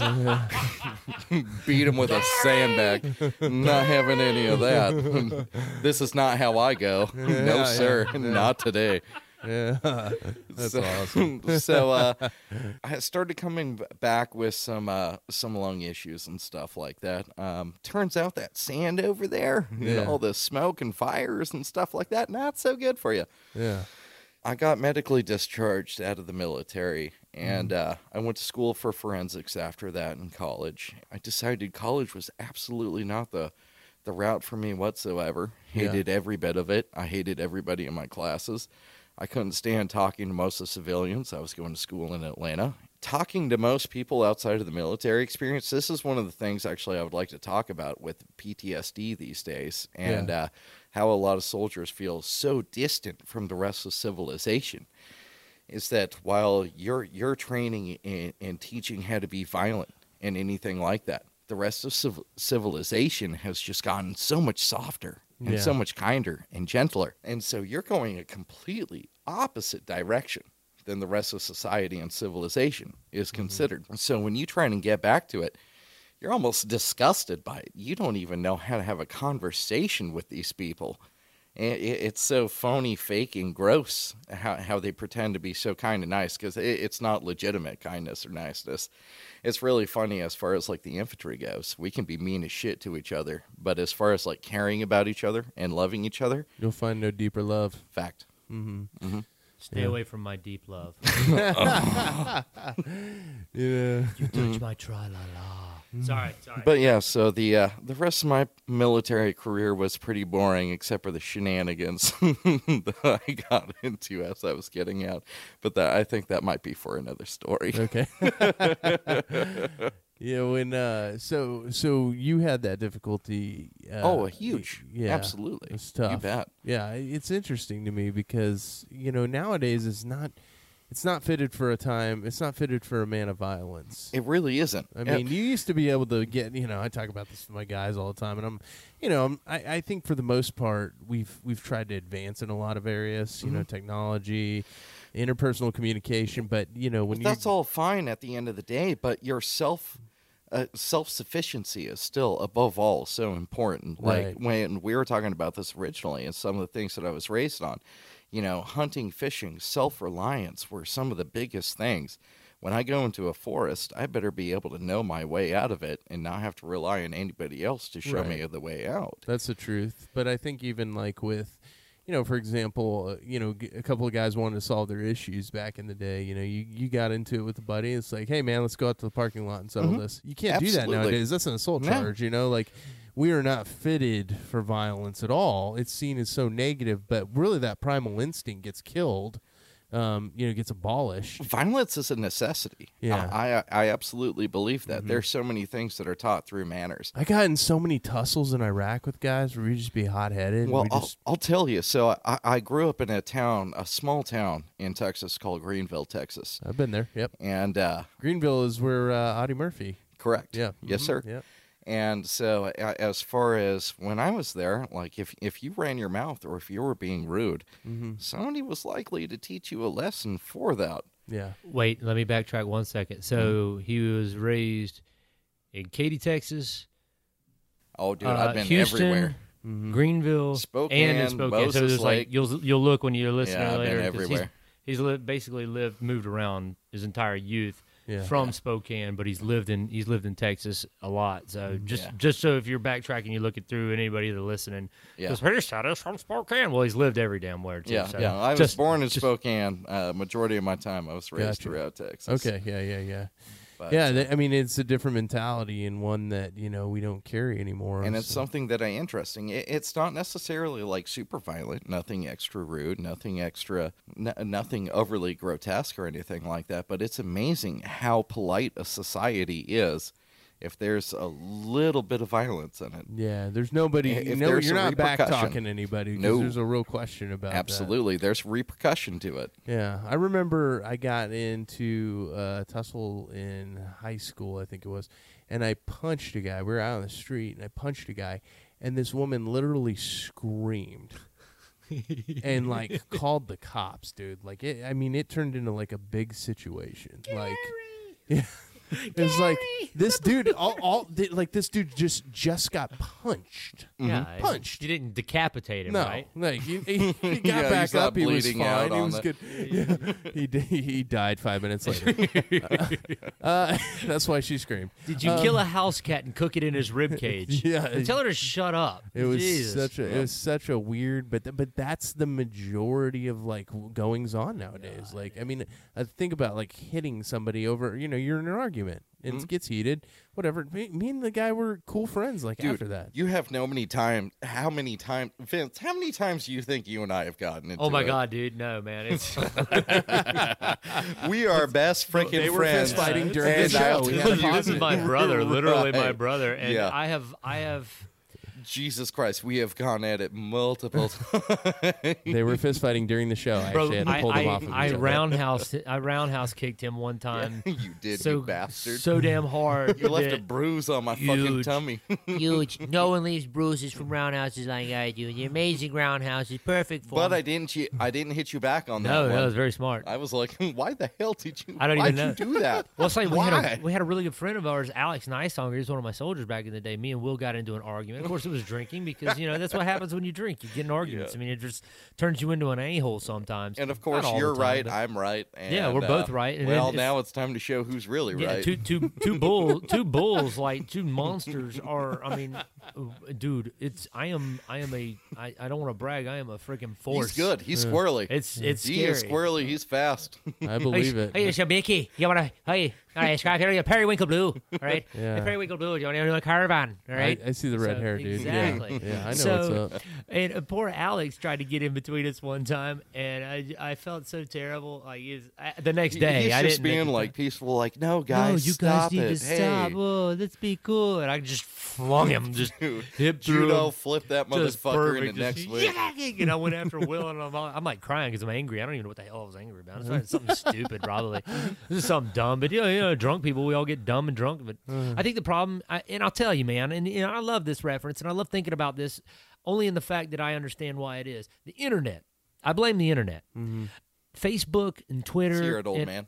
Facebook and Twitter Damn, internet and ruining all that everybody. has made everybody so comfortable with being assholes that they forgot what it's like to get broken nose. Yeah. Look at my beak. Do you see it? Our audience can't. This thing's crooked been than a broken. question. Yeah. Once or twice. Yeah. And it's because, hey, I ran my mouth or somebody didn't like that I was shagging his old lady or whatever, because it's happened. Kindness is a fucking TV personality, man. Yeah. All right. So at the end of the day, people are people, and as far as two dudes go, like how we have for millions of years settled an argument or anything that we have, we go physical. Yeah. It's a deer. Deer do that over territory. Everything Come does. on, man. It's nature. Gary, the blueberries. Go back to the gorillas, man, every time. But It's weird when you're shutting down a facet of like human nature and like trying to cover that up. Sorry, just Well, be it's- real. That's what it is. you man. know why it's being done. Let's not go It's there. not even Let's human not- we're nature. gonna It's go into- actually just nature itself. All males throughout all nature do certain things. Right. Yeah. Absolutely. It's sad because everybody's like, "Oh, you're an animal." I'm like, well, yeah, basically, yeah, I am. I'm meat. Well, to try and hide that and try and pretend to just be, I prefer being an animal over a person any day of the week. Yeah, dude, man, I'm sorry. It's just there's no stake in being a piece of livestock. I'm sorry, man. You be cool all you want and have them blindly drag you to the slaughterhouse all day long and just be as peaceful as you want all the way up there, man. I mean, just, try and pretend to be something that you're actually not. This dude right here, no, I can't do it. I can't do it. No, I would rather die on my feet than live on my knees. Yeah, Right. yeah. And I'm not gonna stop. I'm not gonna stop being me because it hurts somebody's feelings. And I felt bad. I remember talking to Will after Will got out, and he was telling me about all these issues he was having when he was going to school, and all these people, these beta cucks. It's so garbage, man. They act just like they're phony cool. people and Yeah. try and pretend to be so good with their ethics and humanity. That's totally a front Look and how a lie. good I am. And the whole time they're just finding ways to stab you in the back and talking mess about you the entire time and just being mean. Right. It's BS, dude. I mean, the whole thing is, like, our immediate response is, oh, you want to be an a-hole? Well, then let's throw hands. Right. Oh, you're an animal. I'm like, well, So the biggest thing that I found, Stupid. one of the biggest things that I found between the military world and the civilian world. So if I have an issue with you, I'm going to be like, hey, man, you're doing this messed up and you're doing that messed up, and this is what I need you to do to fix it. Whereas in the civilian world, they will beat around the bush, not tell you what their actual issue is with it. Go tell a superior or somebody else, be completely indirect with it, screw up whatever the hell it is that you have going on, and not even make a direct eye-to-eye contact with you the entire time. Right. I cannot stand that Weasley behavior. Yeah. I mean, you were talking about the advent of social media, but I do think that's propagated the issue for sure. If it's not the foundation of the issue, but I definitely think it's propagated over. You can sit behind a keyboard and play Brave Warrior. Yeah, right? I mean, I go out there and these guys are like, oh, you're a bad person. I'm like, I've dude. seen people comment things where I know that person, and I'm Yeah. like, dude, you know what would happen if you said that. If you said that to my face, I would literally pull your face off. I mean, we would play Nick Cage in this bitch. Well, not just that, but the double standard, how you can say that you believe in this, even though I know damn well that you've done complete the vice versa. Oh, Right. yeah. Oh, Yeah. yeah. It's like, come on. gross. You lie to you It's can lie gross. to you can lie to these people, That- but don't that- do it where I can see it. you That know? moralistic superiority is one of the most dangerous things that you have to combat currently today. It's literally giving somebody damn near the power of God in their fingers to judge you moralistically on what you're doing while doing the exact opposite simultaneously. There's moralistic superiority, William, and I always said it's the necessity for people to feel loved. Half the people do crap. It's not because they believe in it. It's because they think that somebody's going to like them more for doing it. It's a popularity contest. These ding dongs never got out of high school. Which is another thing with the whole online thing that's even worse is Yeah. that people do all sorts of dumb crap to try and get views on social media. Yeah, punching each other in the nuts. Are you high? You're a 40-year-old man. What are you doing? Putting a pie in your face, trying to get 17-year-olds to like you on what he Twitter. What the hell is your problem? Somebody's dad is flossing. Shut up, So you weird. nerd. So weird. Punch you in the balls so you don't contaminate you guys are the world. you guys are going to be my honesty patrol from now Oh, dude, on. you want honesty? Yeah, Bud? that's you don't want that's this. what Max says about us. What you get is what you got. Yeah, sorry, I'm not going to sugarcoat He it. told me it would be a good podcast. He didn't tell me how good. Oh, well, thank you. Wait, I don't know if he Hey. said it was good though. Will. Well, now I will take it as good. Pump the brakes. Take it. No, Yeah. no, it's great. Take it. When you leave the place, easy, I'll tell you Carla. later. Easy, Carla. You don't got to tell me to take it. So there is actually something that we haven't got to talk about at all on this besides military experience. And as far as like innovation and technology goes, as far as veteran, I really, really want to touch on this. There is something that veterans don't know exists that has hundreds of millions of dollars to it across all branches. It is something called SBIR. So there's SBIR and STTR. And so you have Small Business Innovation Research and Small Business Technology Transfer. And these are programs that the government has that if you're a veteran and you have a good concept and idea for something that you want to develop and design, the government will throw money at you to get it done. look at SBIR. It is so crazy important for veterans to know that this exists. I could not believe in the like 7 years that I was developing my headphones, I had never heard of the words SBIR. In fact, actually, when I went to the Air Force program for SBIR stuff, I did not know what SBIR stood for. I thought that they just tested new software and technology and stuff that was coming out. I thought that's what it was for. And then I come to find out that the government has this entire program of hundreds of millions of dollars that they throw at people with new technologies to be developed. I could not believe that that exists. It freaking blew my mind. And no veterans know about this. Hardly anybody knows about this that I know of. It's unbelievable to me that it exists. It is such a huge program. Mm-hmm. And even as far as like the STTR goes, if you don't have the capabilities to actually be able to make the technology on your own, you can actually get the government in one of their labs to work with you to make your project become a real thing. SBIR and STTR are huge programs for veterans out there that hardly anybody knows about. It's one of the best kept secrets that the government has, and I totally recommend it to anybody who wants to develop anything. If you want to do something in the future, holy shit. Mm-hmm. And this leads in the conversation about what you guys are doing now. Yeah. So as far as the earbuds go, Segue. I like the segue. Well, I mean, it's just No, we're not making segues, guys. Sorry, let me pump the brakes on. yeah, that is not what we do. Military segues. Yes, that's right. They're on tracks, and we've got AT4s on them. What's up? Oh my god, You're really going to offend a lot of people on this podcast. Good, Yeah, good, no, good, yeah. great. Take it away, That's police kind of forces. our We thing. need some Paul Blart out there, bro. I mean, I'm telling you, some segues with some AT4s, some 2.75-inch forward. I know. If you defund the police, you're definitely going to need those. Yeah, Jimmy good Rocket? call. Good call. Good. You better start the technology now. So, I wanted to get into the technology though that you guys are producing. Okay. Yeah, so let's talk about the foundation of that and where that kind of came from. So basically, we're He started it. He showed me No, a set. no. Okay, he so- showed me started the idea. So what Yeah. happened was when you go to the cop, right? You're out there in the middle of the city and you're working out, and the only thing you have to do is either missions and workout, and that's it, or sleep or other things we're not going to talk about. Maybe watch movies. And the issue that you ran into more times than not was you'd be out there doing your thing and you had earbuds. And earbuds suck. Earbuds always suck. Even no matter who makes them, earbuds suck.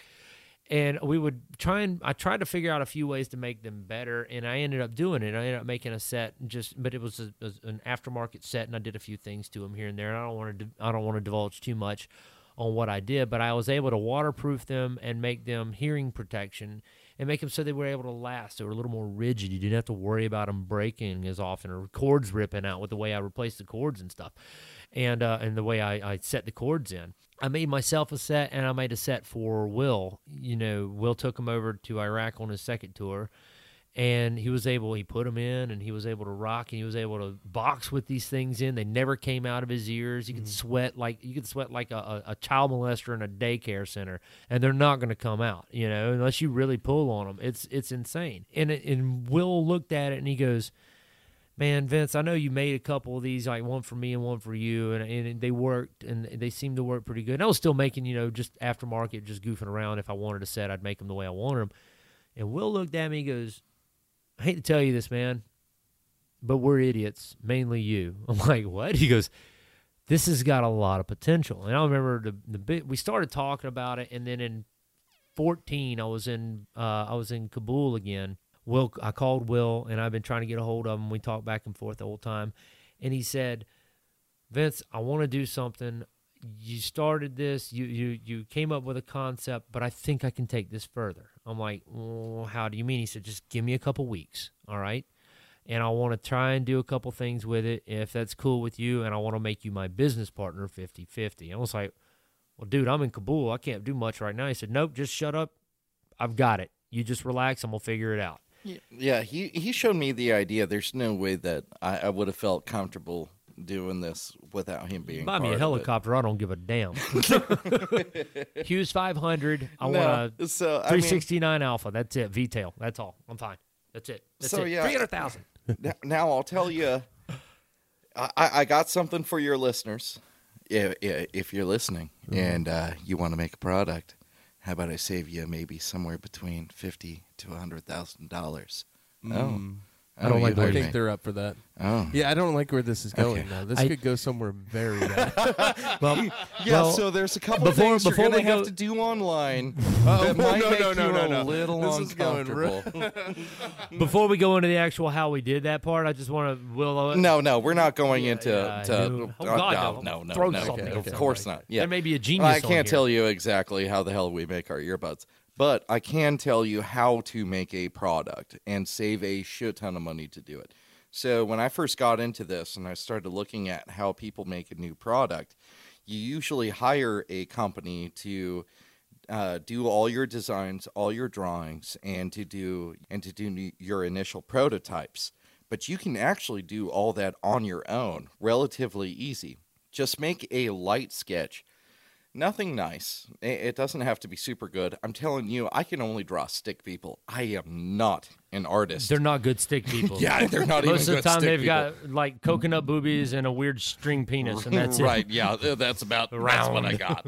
Circular. So as far as like designing stuff, I am not super accurate. But if I could design it from paper, then I could take a piece of clay and put it on top of that piece of paper and cut out my design to be what I want it to kind of look like, right? Right.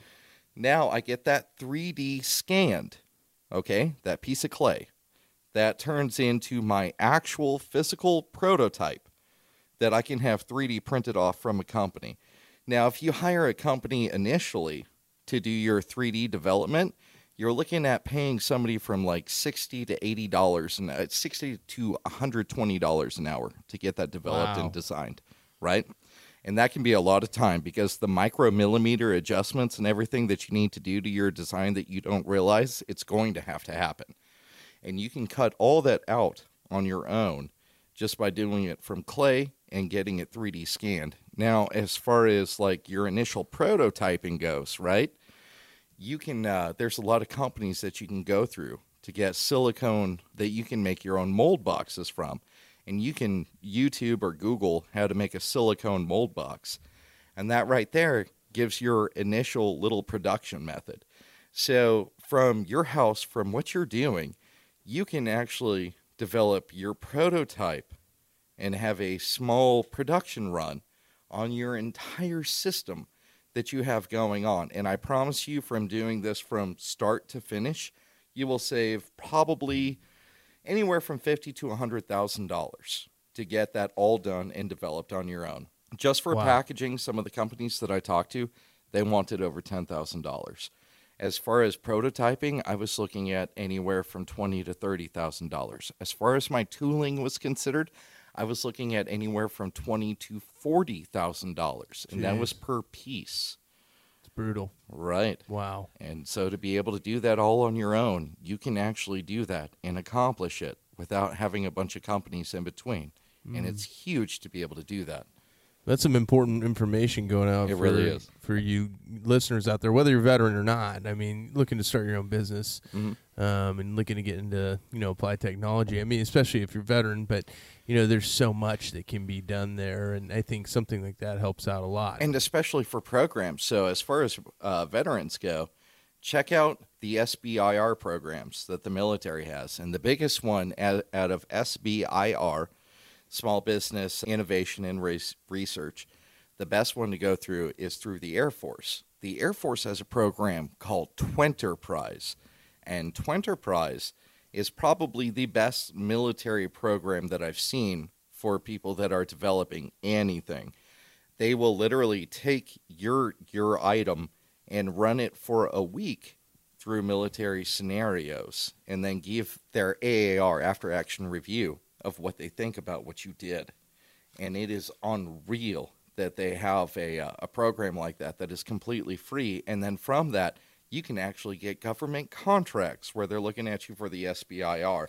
And as far as SBIR is considered, for our first rotation, we're looking at $2 to $4 million for our first rotation for the SBIR. Wow. It is something that a lot of veterans don't know exists, and it's super good. And then as far as Army guys go, or military veterans in general, actually, there's a program called American Dream University, ADU. And these guys will actually give you one-on-one classes with some of the world's best entrepreneurs, people that you couldn't even pay tens of thousands of dollars to get a day with them. You will get it for free, and they will teach you all sorts of stuff on how to be a better business or how to even develop your business and give you contacts throughout all the industries. Wow. Freaking huge. That's awesome. That's awesome. So what are the next stages for product development and what you're doing right now? All right. So what we've done right now is we took it from basic prototyping and beating the crap out of it and trying to figure it out. We made a lot of mistakes in the beginning. A lot of it was, trying to send products off and find cheaper ways to do it instead of just, pumping the brakes and taking a minute to figure out how to do it. And it's all been a trial by error, to be honest with you. We had one model that we had sent, and we were like, hey, China, you guys want to help us out with this? And we're like, we need you to 3D map this or 3D print this for us, and then we're going to go from there and see what we can do. And they're like, oh, yeah, okay, we'll do it. And then they did it, and then you find that product that we had initially developed in stores now. I mean, because they're China. They're communists, whatever. They do what they do. They stole my So- original Dang, that's design. wild. So not to divulge however much information we can about our product. So just so everybody's saying, we haven't even said what it is. These are the Capella Audio Type Zeros. They're developed from Lateral Concept Development, which is with our umbrella corporation or LLC that William and I started. The Type Zeros are a 24 decibel rated crush-proof, windproof, waterproof ear-near earbud that can do basically whatever you want to do, from the shooting range to skydiving. I fly helicopters now. Scuba diving. Scuba. So you keep swimming up to 50 feet underwater is what we've tested so far. I don't recommend it, but I'm just going to say, because I don't like going underwater with things in my ears. But you can swim comfortably on the surface without absolutely zero problem all day long. The cables are rugged and rigid, and not too rigid that they're uncomfortable, but they're ruggedized so that you don't have to worry about tearing them. The product is basically crush-proof. We actually ran over it at the testing ground in Dayton, Ohio, where William went for the Twinner Prize for the SBIR, and it's Air Force Run testing ground. As he said previously, they had run the product through its courses for a week, and they ended up running over it with 30,000 pounds worth of forklifts. Just because Will said, yeah, you could run over it with a Humvee and it'll work. And they're like, okay, yeah, whatever. It's a Humvee. It's amazing. So they ran over a Humvee, and William was like, you guys are dummies. He didn't really say that, but I said that because you guys are dummies. And then he said, what else you got? And they're like, we can run over it with a forklift. So like, Will's like, okay, go get 2 of them. And they're like, what? He said, dude, I've already blown your mind. Just grab another Let's forklift. see if we can break Let's them. see if we can break them. And they couldn't break them. So, it took literally... Man, we've been in development of this product. About 7 years. 7 years. 7 years straight up. Wow. We had to experiment with different ways we could make it. Because in order for us to make it a cost-effective product that would withstand what we wanted it to do, it took a lot of research. And it needed to be cost-effective. Cost-effective. It's cost-effective is the hardest part. The tooling it was going to cost us like $50,000, so we had Exactly. to figure out another way to do it. So the biggest thing is like we're they said with the Type Zeros, and we're in development. We have a long cable set with a mic, so you can use them. The beauty of these things is, of course, you can listen to music, and everybody wants to listen to music. That's what what an earbud is for. They're also hearing protection, as we talked about earlier. You can go to the gun range and shoot, and let me tell you right now, there is an exponential increase in your ability to shoot when you're listening to rockin' ass music. Because if you're just sitting there and you're like, oh man, it's boring, dude, you put in some tunes that you really like. I do sporting clays, brother. Yeah. I will smoke that ass if I'm shooting with my earphones in. I will crush it. I love it. Anything you do makes everything better, man. It's like you can go mow the lawn with them, and you don't have to worry about your ears getting blown up. I run tractors too. I pretty much do everything. I'm kind of like in a professional adventurer role right now. Yeah. I fly helicopters with them, put them in under my headset while I'm flying, and I'll listen to tunes while I'm going. And just volume low. We also have the long cable edition. We have a short cable edition. We offer a Bluetooth device, but we can't guarantee the Bluetooth device because these things, our earbuds that we make, are going to last you a year at least. you're not going to break them unless you are just going absolutely harder than anything I've ever seen in my life. You got to be going pretty hard. You got to be going hard. I almost ripped my ear off one time pulling. Not literally, but we've had people get through gigantic car wrecks while racing. Yeah, we run them in race cars. The earbuds were the only thing fine. Yeah, it's when Kyle Jenks did that. You know, he's running a car here in Fayetteville and got in a wreck, and he's like, "Well, earbuds lasted. Your car got destroyed, but earbuds lasted." Wow. But so, and like I said, is we offer a Bluetooth, but we can't guarantee the Bluetooth because it's Bluetooth, man. Everybody's like, "Oh, it's Bluetooth." Yeah, so it's just a Bluetooth, and I understand. Phones are going away from having a 3.5 millimeter audio jack, which is dumb. Bluetooth, now getting into the security side of it, everybody knows what a Raspberry Pi is, and if it isn't, I would suggest anybody who's listening. Most people actually don't know. Anybody who's listening and hears the word Raspberry Pi and has a confused look of puzzlement on their face when they say Bluetooth and Raspberry Pi needs to look it up. I don't know what a Raspberry Pi is. Raspberry Pi is a mini computer, a tiny CPU that you can put like inside an Altoids can that I can program to pretty much do anything and everything underneath the sun. So the biggest threat that you have with it is the fact that when you're running your Bluetooth, it has an open-end transmitter that this thing can draw. You can put it under a trash can at a gym. Well, it'll pick up any open Bluetooth ports that you have. So as soon as you have an open Bluetooth and it's not encrypted, which majority of Bluetooth is not encrypted. In fact, the only Bluetooth that is encrypted will let you very well know that it's encrypted before you turn it on. Right. And it can only talk to certain things. Now, that being said, when you turn on your cell phone's Bluetooth, I can collect all your data in about 15 seconds. Everything. Wow. I'm talking everything. I'm talking your passwords, your pictures. Your nudie pictures. Your banking account your information, numbers, where you live. all of it. Anything. Everything that you've ever done on your phone is now mine. Yeah. And just... So a lot of people are doing this. It is. It's a proximity device. All right. you gotta do is be close just enough. be within 33 feet. Yeah, your Bluetooth range. Wow. So, and that's why I hate Bluetooth, but unfortunately the way of the world is going to Bluetooth. Right. It's dumb, but hey, you know what? Everybody wants Bluetooth. Also got a freaking charge. It's something else that you have to.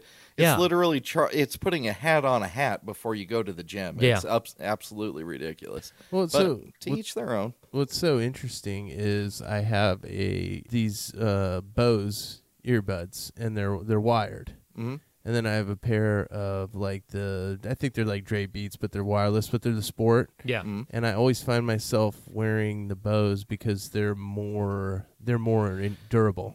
Yeah. Not just the durability, but the sound quality is always going to be superior. Yeah. And also the thing about having to charge something before you can actually use it is absolutely absurd. So just imagine going to the gym, your phone's charged, everything's good to go, but your earbuds aren't charged, and a quarter way through your workout, they end up. Oh, I've run into that many times, Everybody and has. especially because I am with me. Like I'll be the first to tell you. Outside of my military career, I hate being organized. Like I don't know why. I'm an artist. I see things very differently, and so I'm very scattered. So like the chance of me having my Bluetooth fully charged is almost next to nil. So I'm also a total conspiracy nerd, and as far as Bluetooth stuff is considered, it's all made in China. The only Bluetooth things that are made here in the United States you're going to pay several $100s for. We're getting into the Huawei territory. Yes. Yeah. Absolutely. But the reason I'm telling you about the Bluetooth and the fact is we offer a Bluetooth so that people can have a Bluetooth because everybody goes, I want Bluetooth, regardless of how dumb it is. But we can't guarantee the Bluetooth. So I was going into the fact that our earphones are going to last for a year, but I can't guarantee you that the Bluetooth is going to last for a year because I don't make it. It's made in China. Yeah. And so that's just how we totally it goes. expect it to fail. Any Bluetooth that I've ever had only lasts 2, 3, 4 months. 4 months literally tops. Yeah. And I'm talking charges already going down off the battery. So, and I'll tell you that if we do get you the Bluetooth, we're going to get you the best one we've got. With the one we're running right now is an Apex model. It's a small disc model. The charge lasts for probably about 3 to 4 hours, constantly playing in real life. It's supposed to last longer. It says 6 to 8 hours, but so it doesn't include the talking time, which is a fine print thing that you have to read about all your Bluetooth stuff. I'll tell you, so far what we found is that and the Eurobird, but I can't find any Eurobirds anymore. But that one I've been able to find. The one I'm talking about is pretty easy to find.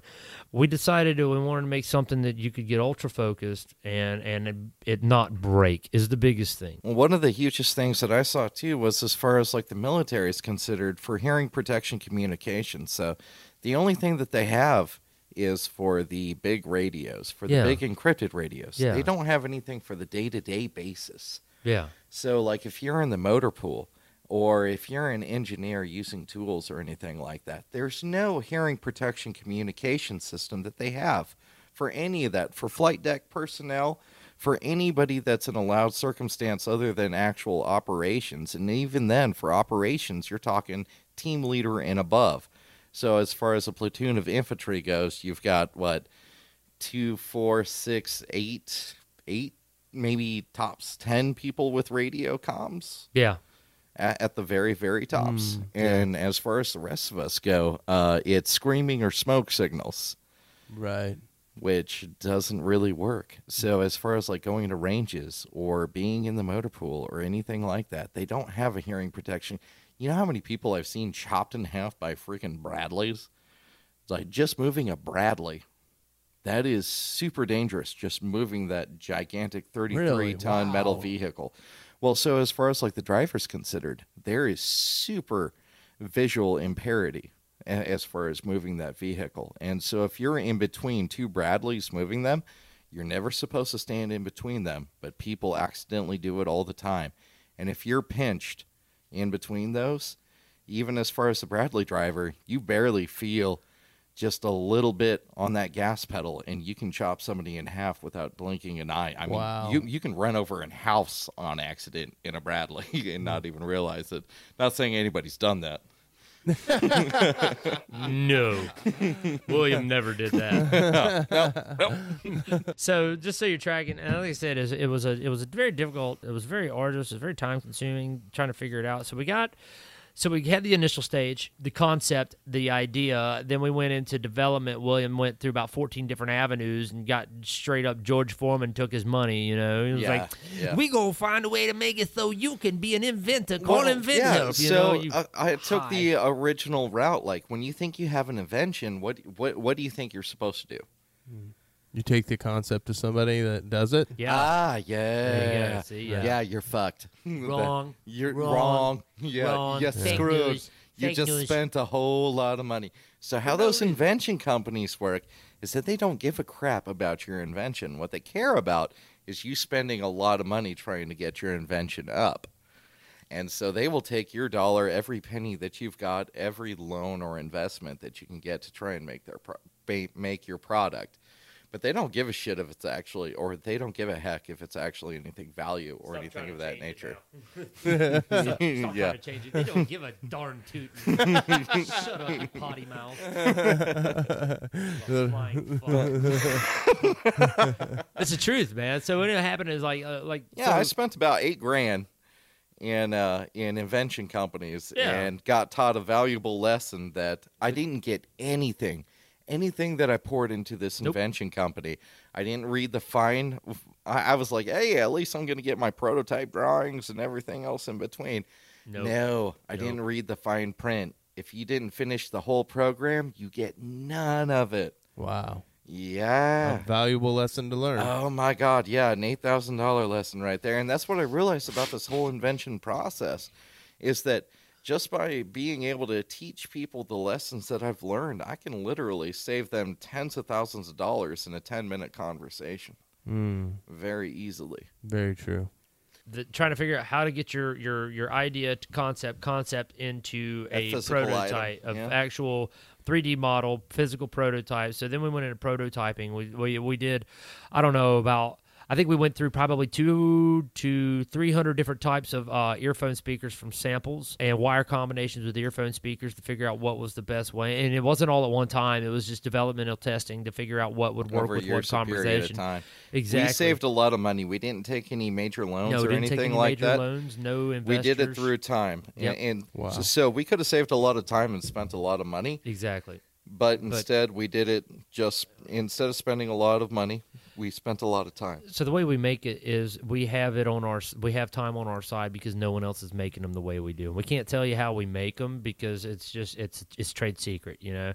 But at the same time, we could tell you that unless you take a vice to them, you're not going to crush them. You're going to have to really work. You're going to have to be able to beat the ever-living God Almighty out of it to get it to break because no normal operation is going to break it. Unless you run over it with a Bradley and pivot steer, you're not going to break them. Right. And I kind of want to do that. Yeah, they offered me a tank to run them over with at the Air Force place, but I was like, those break up like pavement, so I'm pretty sure those will break up those. But so now we're at the point where we're gonna shoot a production video, like a commercial, like a couple different spots, and then I want to do a light launch. Will and I have discussed doing a light launch of a certain amount of product. We haven't decided exactly how many we're going to do because we still have people that we need to have out for not so much testing to see if it works, but testing to see if it fits their niche, you know? Their unit.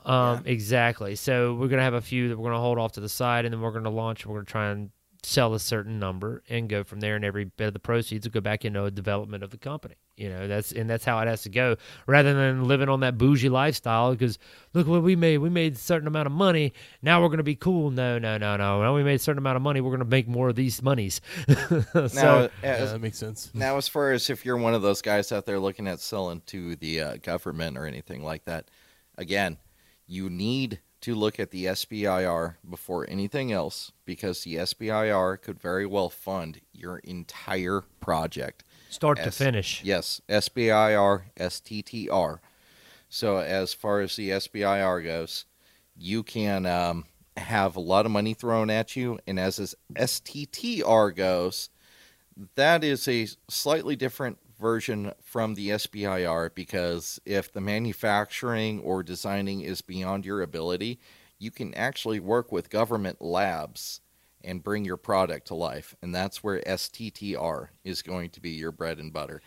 But if you have an idea, you think you can do it, and you show it to the Army has SBIR, the Air Force has SBIR, so does the Navy, Coast Guard, so forth. Now, the reason why I recommend the Air Force over other ones is because the Air Force gets the most of the money. Right. And have most of the agencies underneath them. So as far as like the Air Force is considered, NASA falls underneath them. Space Force falls underneath them. A couple of the acronym agencies fall underneath them. And so they have the biggest chunk of the cash. And they have the best programs to help you develop and design your stuff. So outside of just Twenterprise to actually test a project or anything like that, there's another program that the Air Force has called AFWERX. AFWERX. And as far as AFWERX is considered, there are labs across a ton of Air Force bases across the United States. The closest one to us right now on the East Coast, where we're at in North Carolina, is over by D.C., over by the Pentagon. But they have labs there where they will help you develop and design your program or whatever it is that you have going on, and you still get to keep majority of the rights of your project. Cool thing about our government is a lot of people are afraid of working with the government and stuff like that, or big corporations or companies, because they are stuck in this idea that big companies are out to screw you and take all your money. Well, the cool thing about our country is that we have a ton of laws against crap like that. So in fact, what I found with working with the Air Force actually is that they give you a type of patent where you have 20-year protection on your technology that you develop with the Air Force. Wow. And they will do it all hand in hand with you, teach you everything, because the whole thing about this program isn't just about the Air Force or the military getting a new piece of technology. It's actually about bettering the economy for the entire country.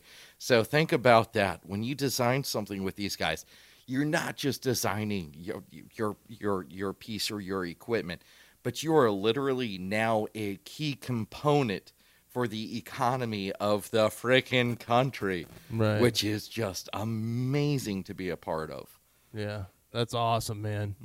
Sounds like you guys have an incredible product. Where can you find this at? So right now, CapelleAudio.com. so Jesus, Almighty. God, it's getting late.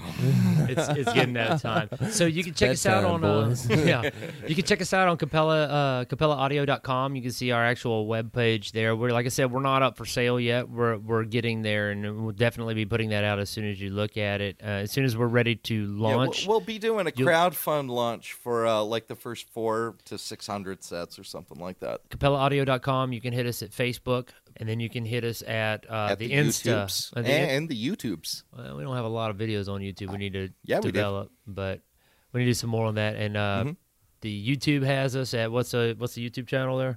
Capella Audio. Okay, so it's Capella Audio YouTube. I haven't done a lot of work on that one. And then YouTube's more my baby. The Insta that's why I was like, we don't have YouTube. Yeah, we do. Shut up, dummy. And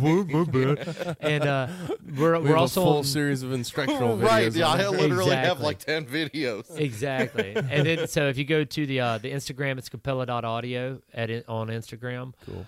And, I mean, just go on there, take a look. And here's another thing. If you guys have any questions, okay, you literally have the subject matter expert on these SBIRs and all these fundings and programs. Dude, I want to teach people. I want to learn. So that's what I'm trying to tell them is just hit us up, shoot us a message on the Insta or on the Facebook. It's probably your easiest way to do it. Or go to CapelleAudio.com and take a look and throw us a like on those different sites. Help us get our word out, and we'll do what we can. If you're interested in developing your own personal devices or whatever you're trying to do as far as getting this out there, your product out there, hit us up, man. We're all about helping you guys out. That's what Lateral Concept Development, our LLC, is literally about, trying to help people gain ground and get out of where they are at and make their product a better thing. Lateral Concept Development. Yeah, that's one thing that I found about Twinterprise is that being able to add a bunch of different programs that they didn't even know existed to each other. And I want to bring more soldiers and people that don't know that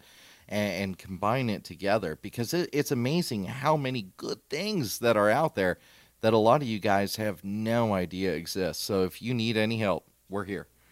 Awesome. Well, guys, really appreciate you coming on the show. It was a pleasure to have you. No, thanks for having us. Yeah, man. we really appreciate being able to come out here, hang out with you guys for the evening, have a beer or two, and talk with y'all. And yeah, remember, it's most important that we remember these times, not only in combat, but our life before, life after. You guys are doing some tremendous things and some things that we'll be looking forward to in the future. Exactly, man. Like I said, it's not about what's going on in the past. It's about what's next. Right. What's next? It's all we need. You always need to be looking toward the future. Yep. Heck yeah. I hope you have us on here again, man. Yeah, anytime, man. Just hit us up. You bet. Appreciate you coming on. We got plenty more stories. No doubt. I don't doubt that. Stay away from those. We'll get that on a different time. All right. For all you listeners out there, thanks for tuning in. Don't forget to rate, review, subscribe to the podcast. All platforms available. And most importantly, don't forget, our legacies are the mission. This has been the Veterans Project Podcast with our founder, Tim Kay. Check us out at www.thevetsproject.com, on Instagram at The Veterans Project, Facebook, The Veterans Project, and Twitter at Project_Veteran. Thanks for listening, and don't forget, our legacies are the mission.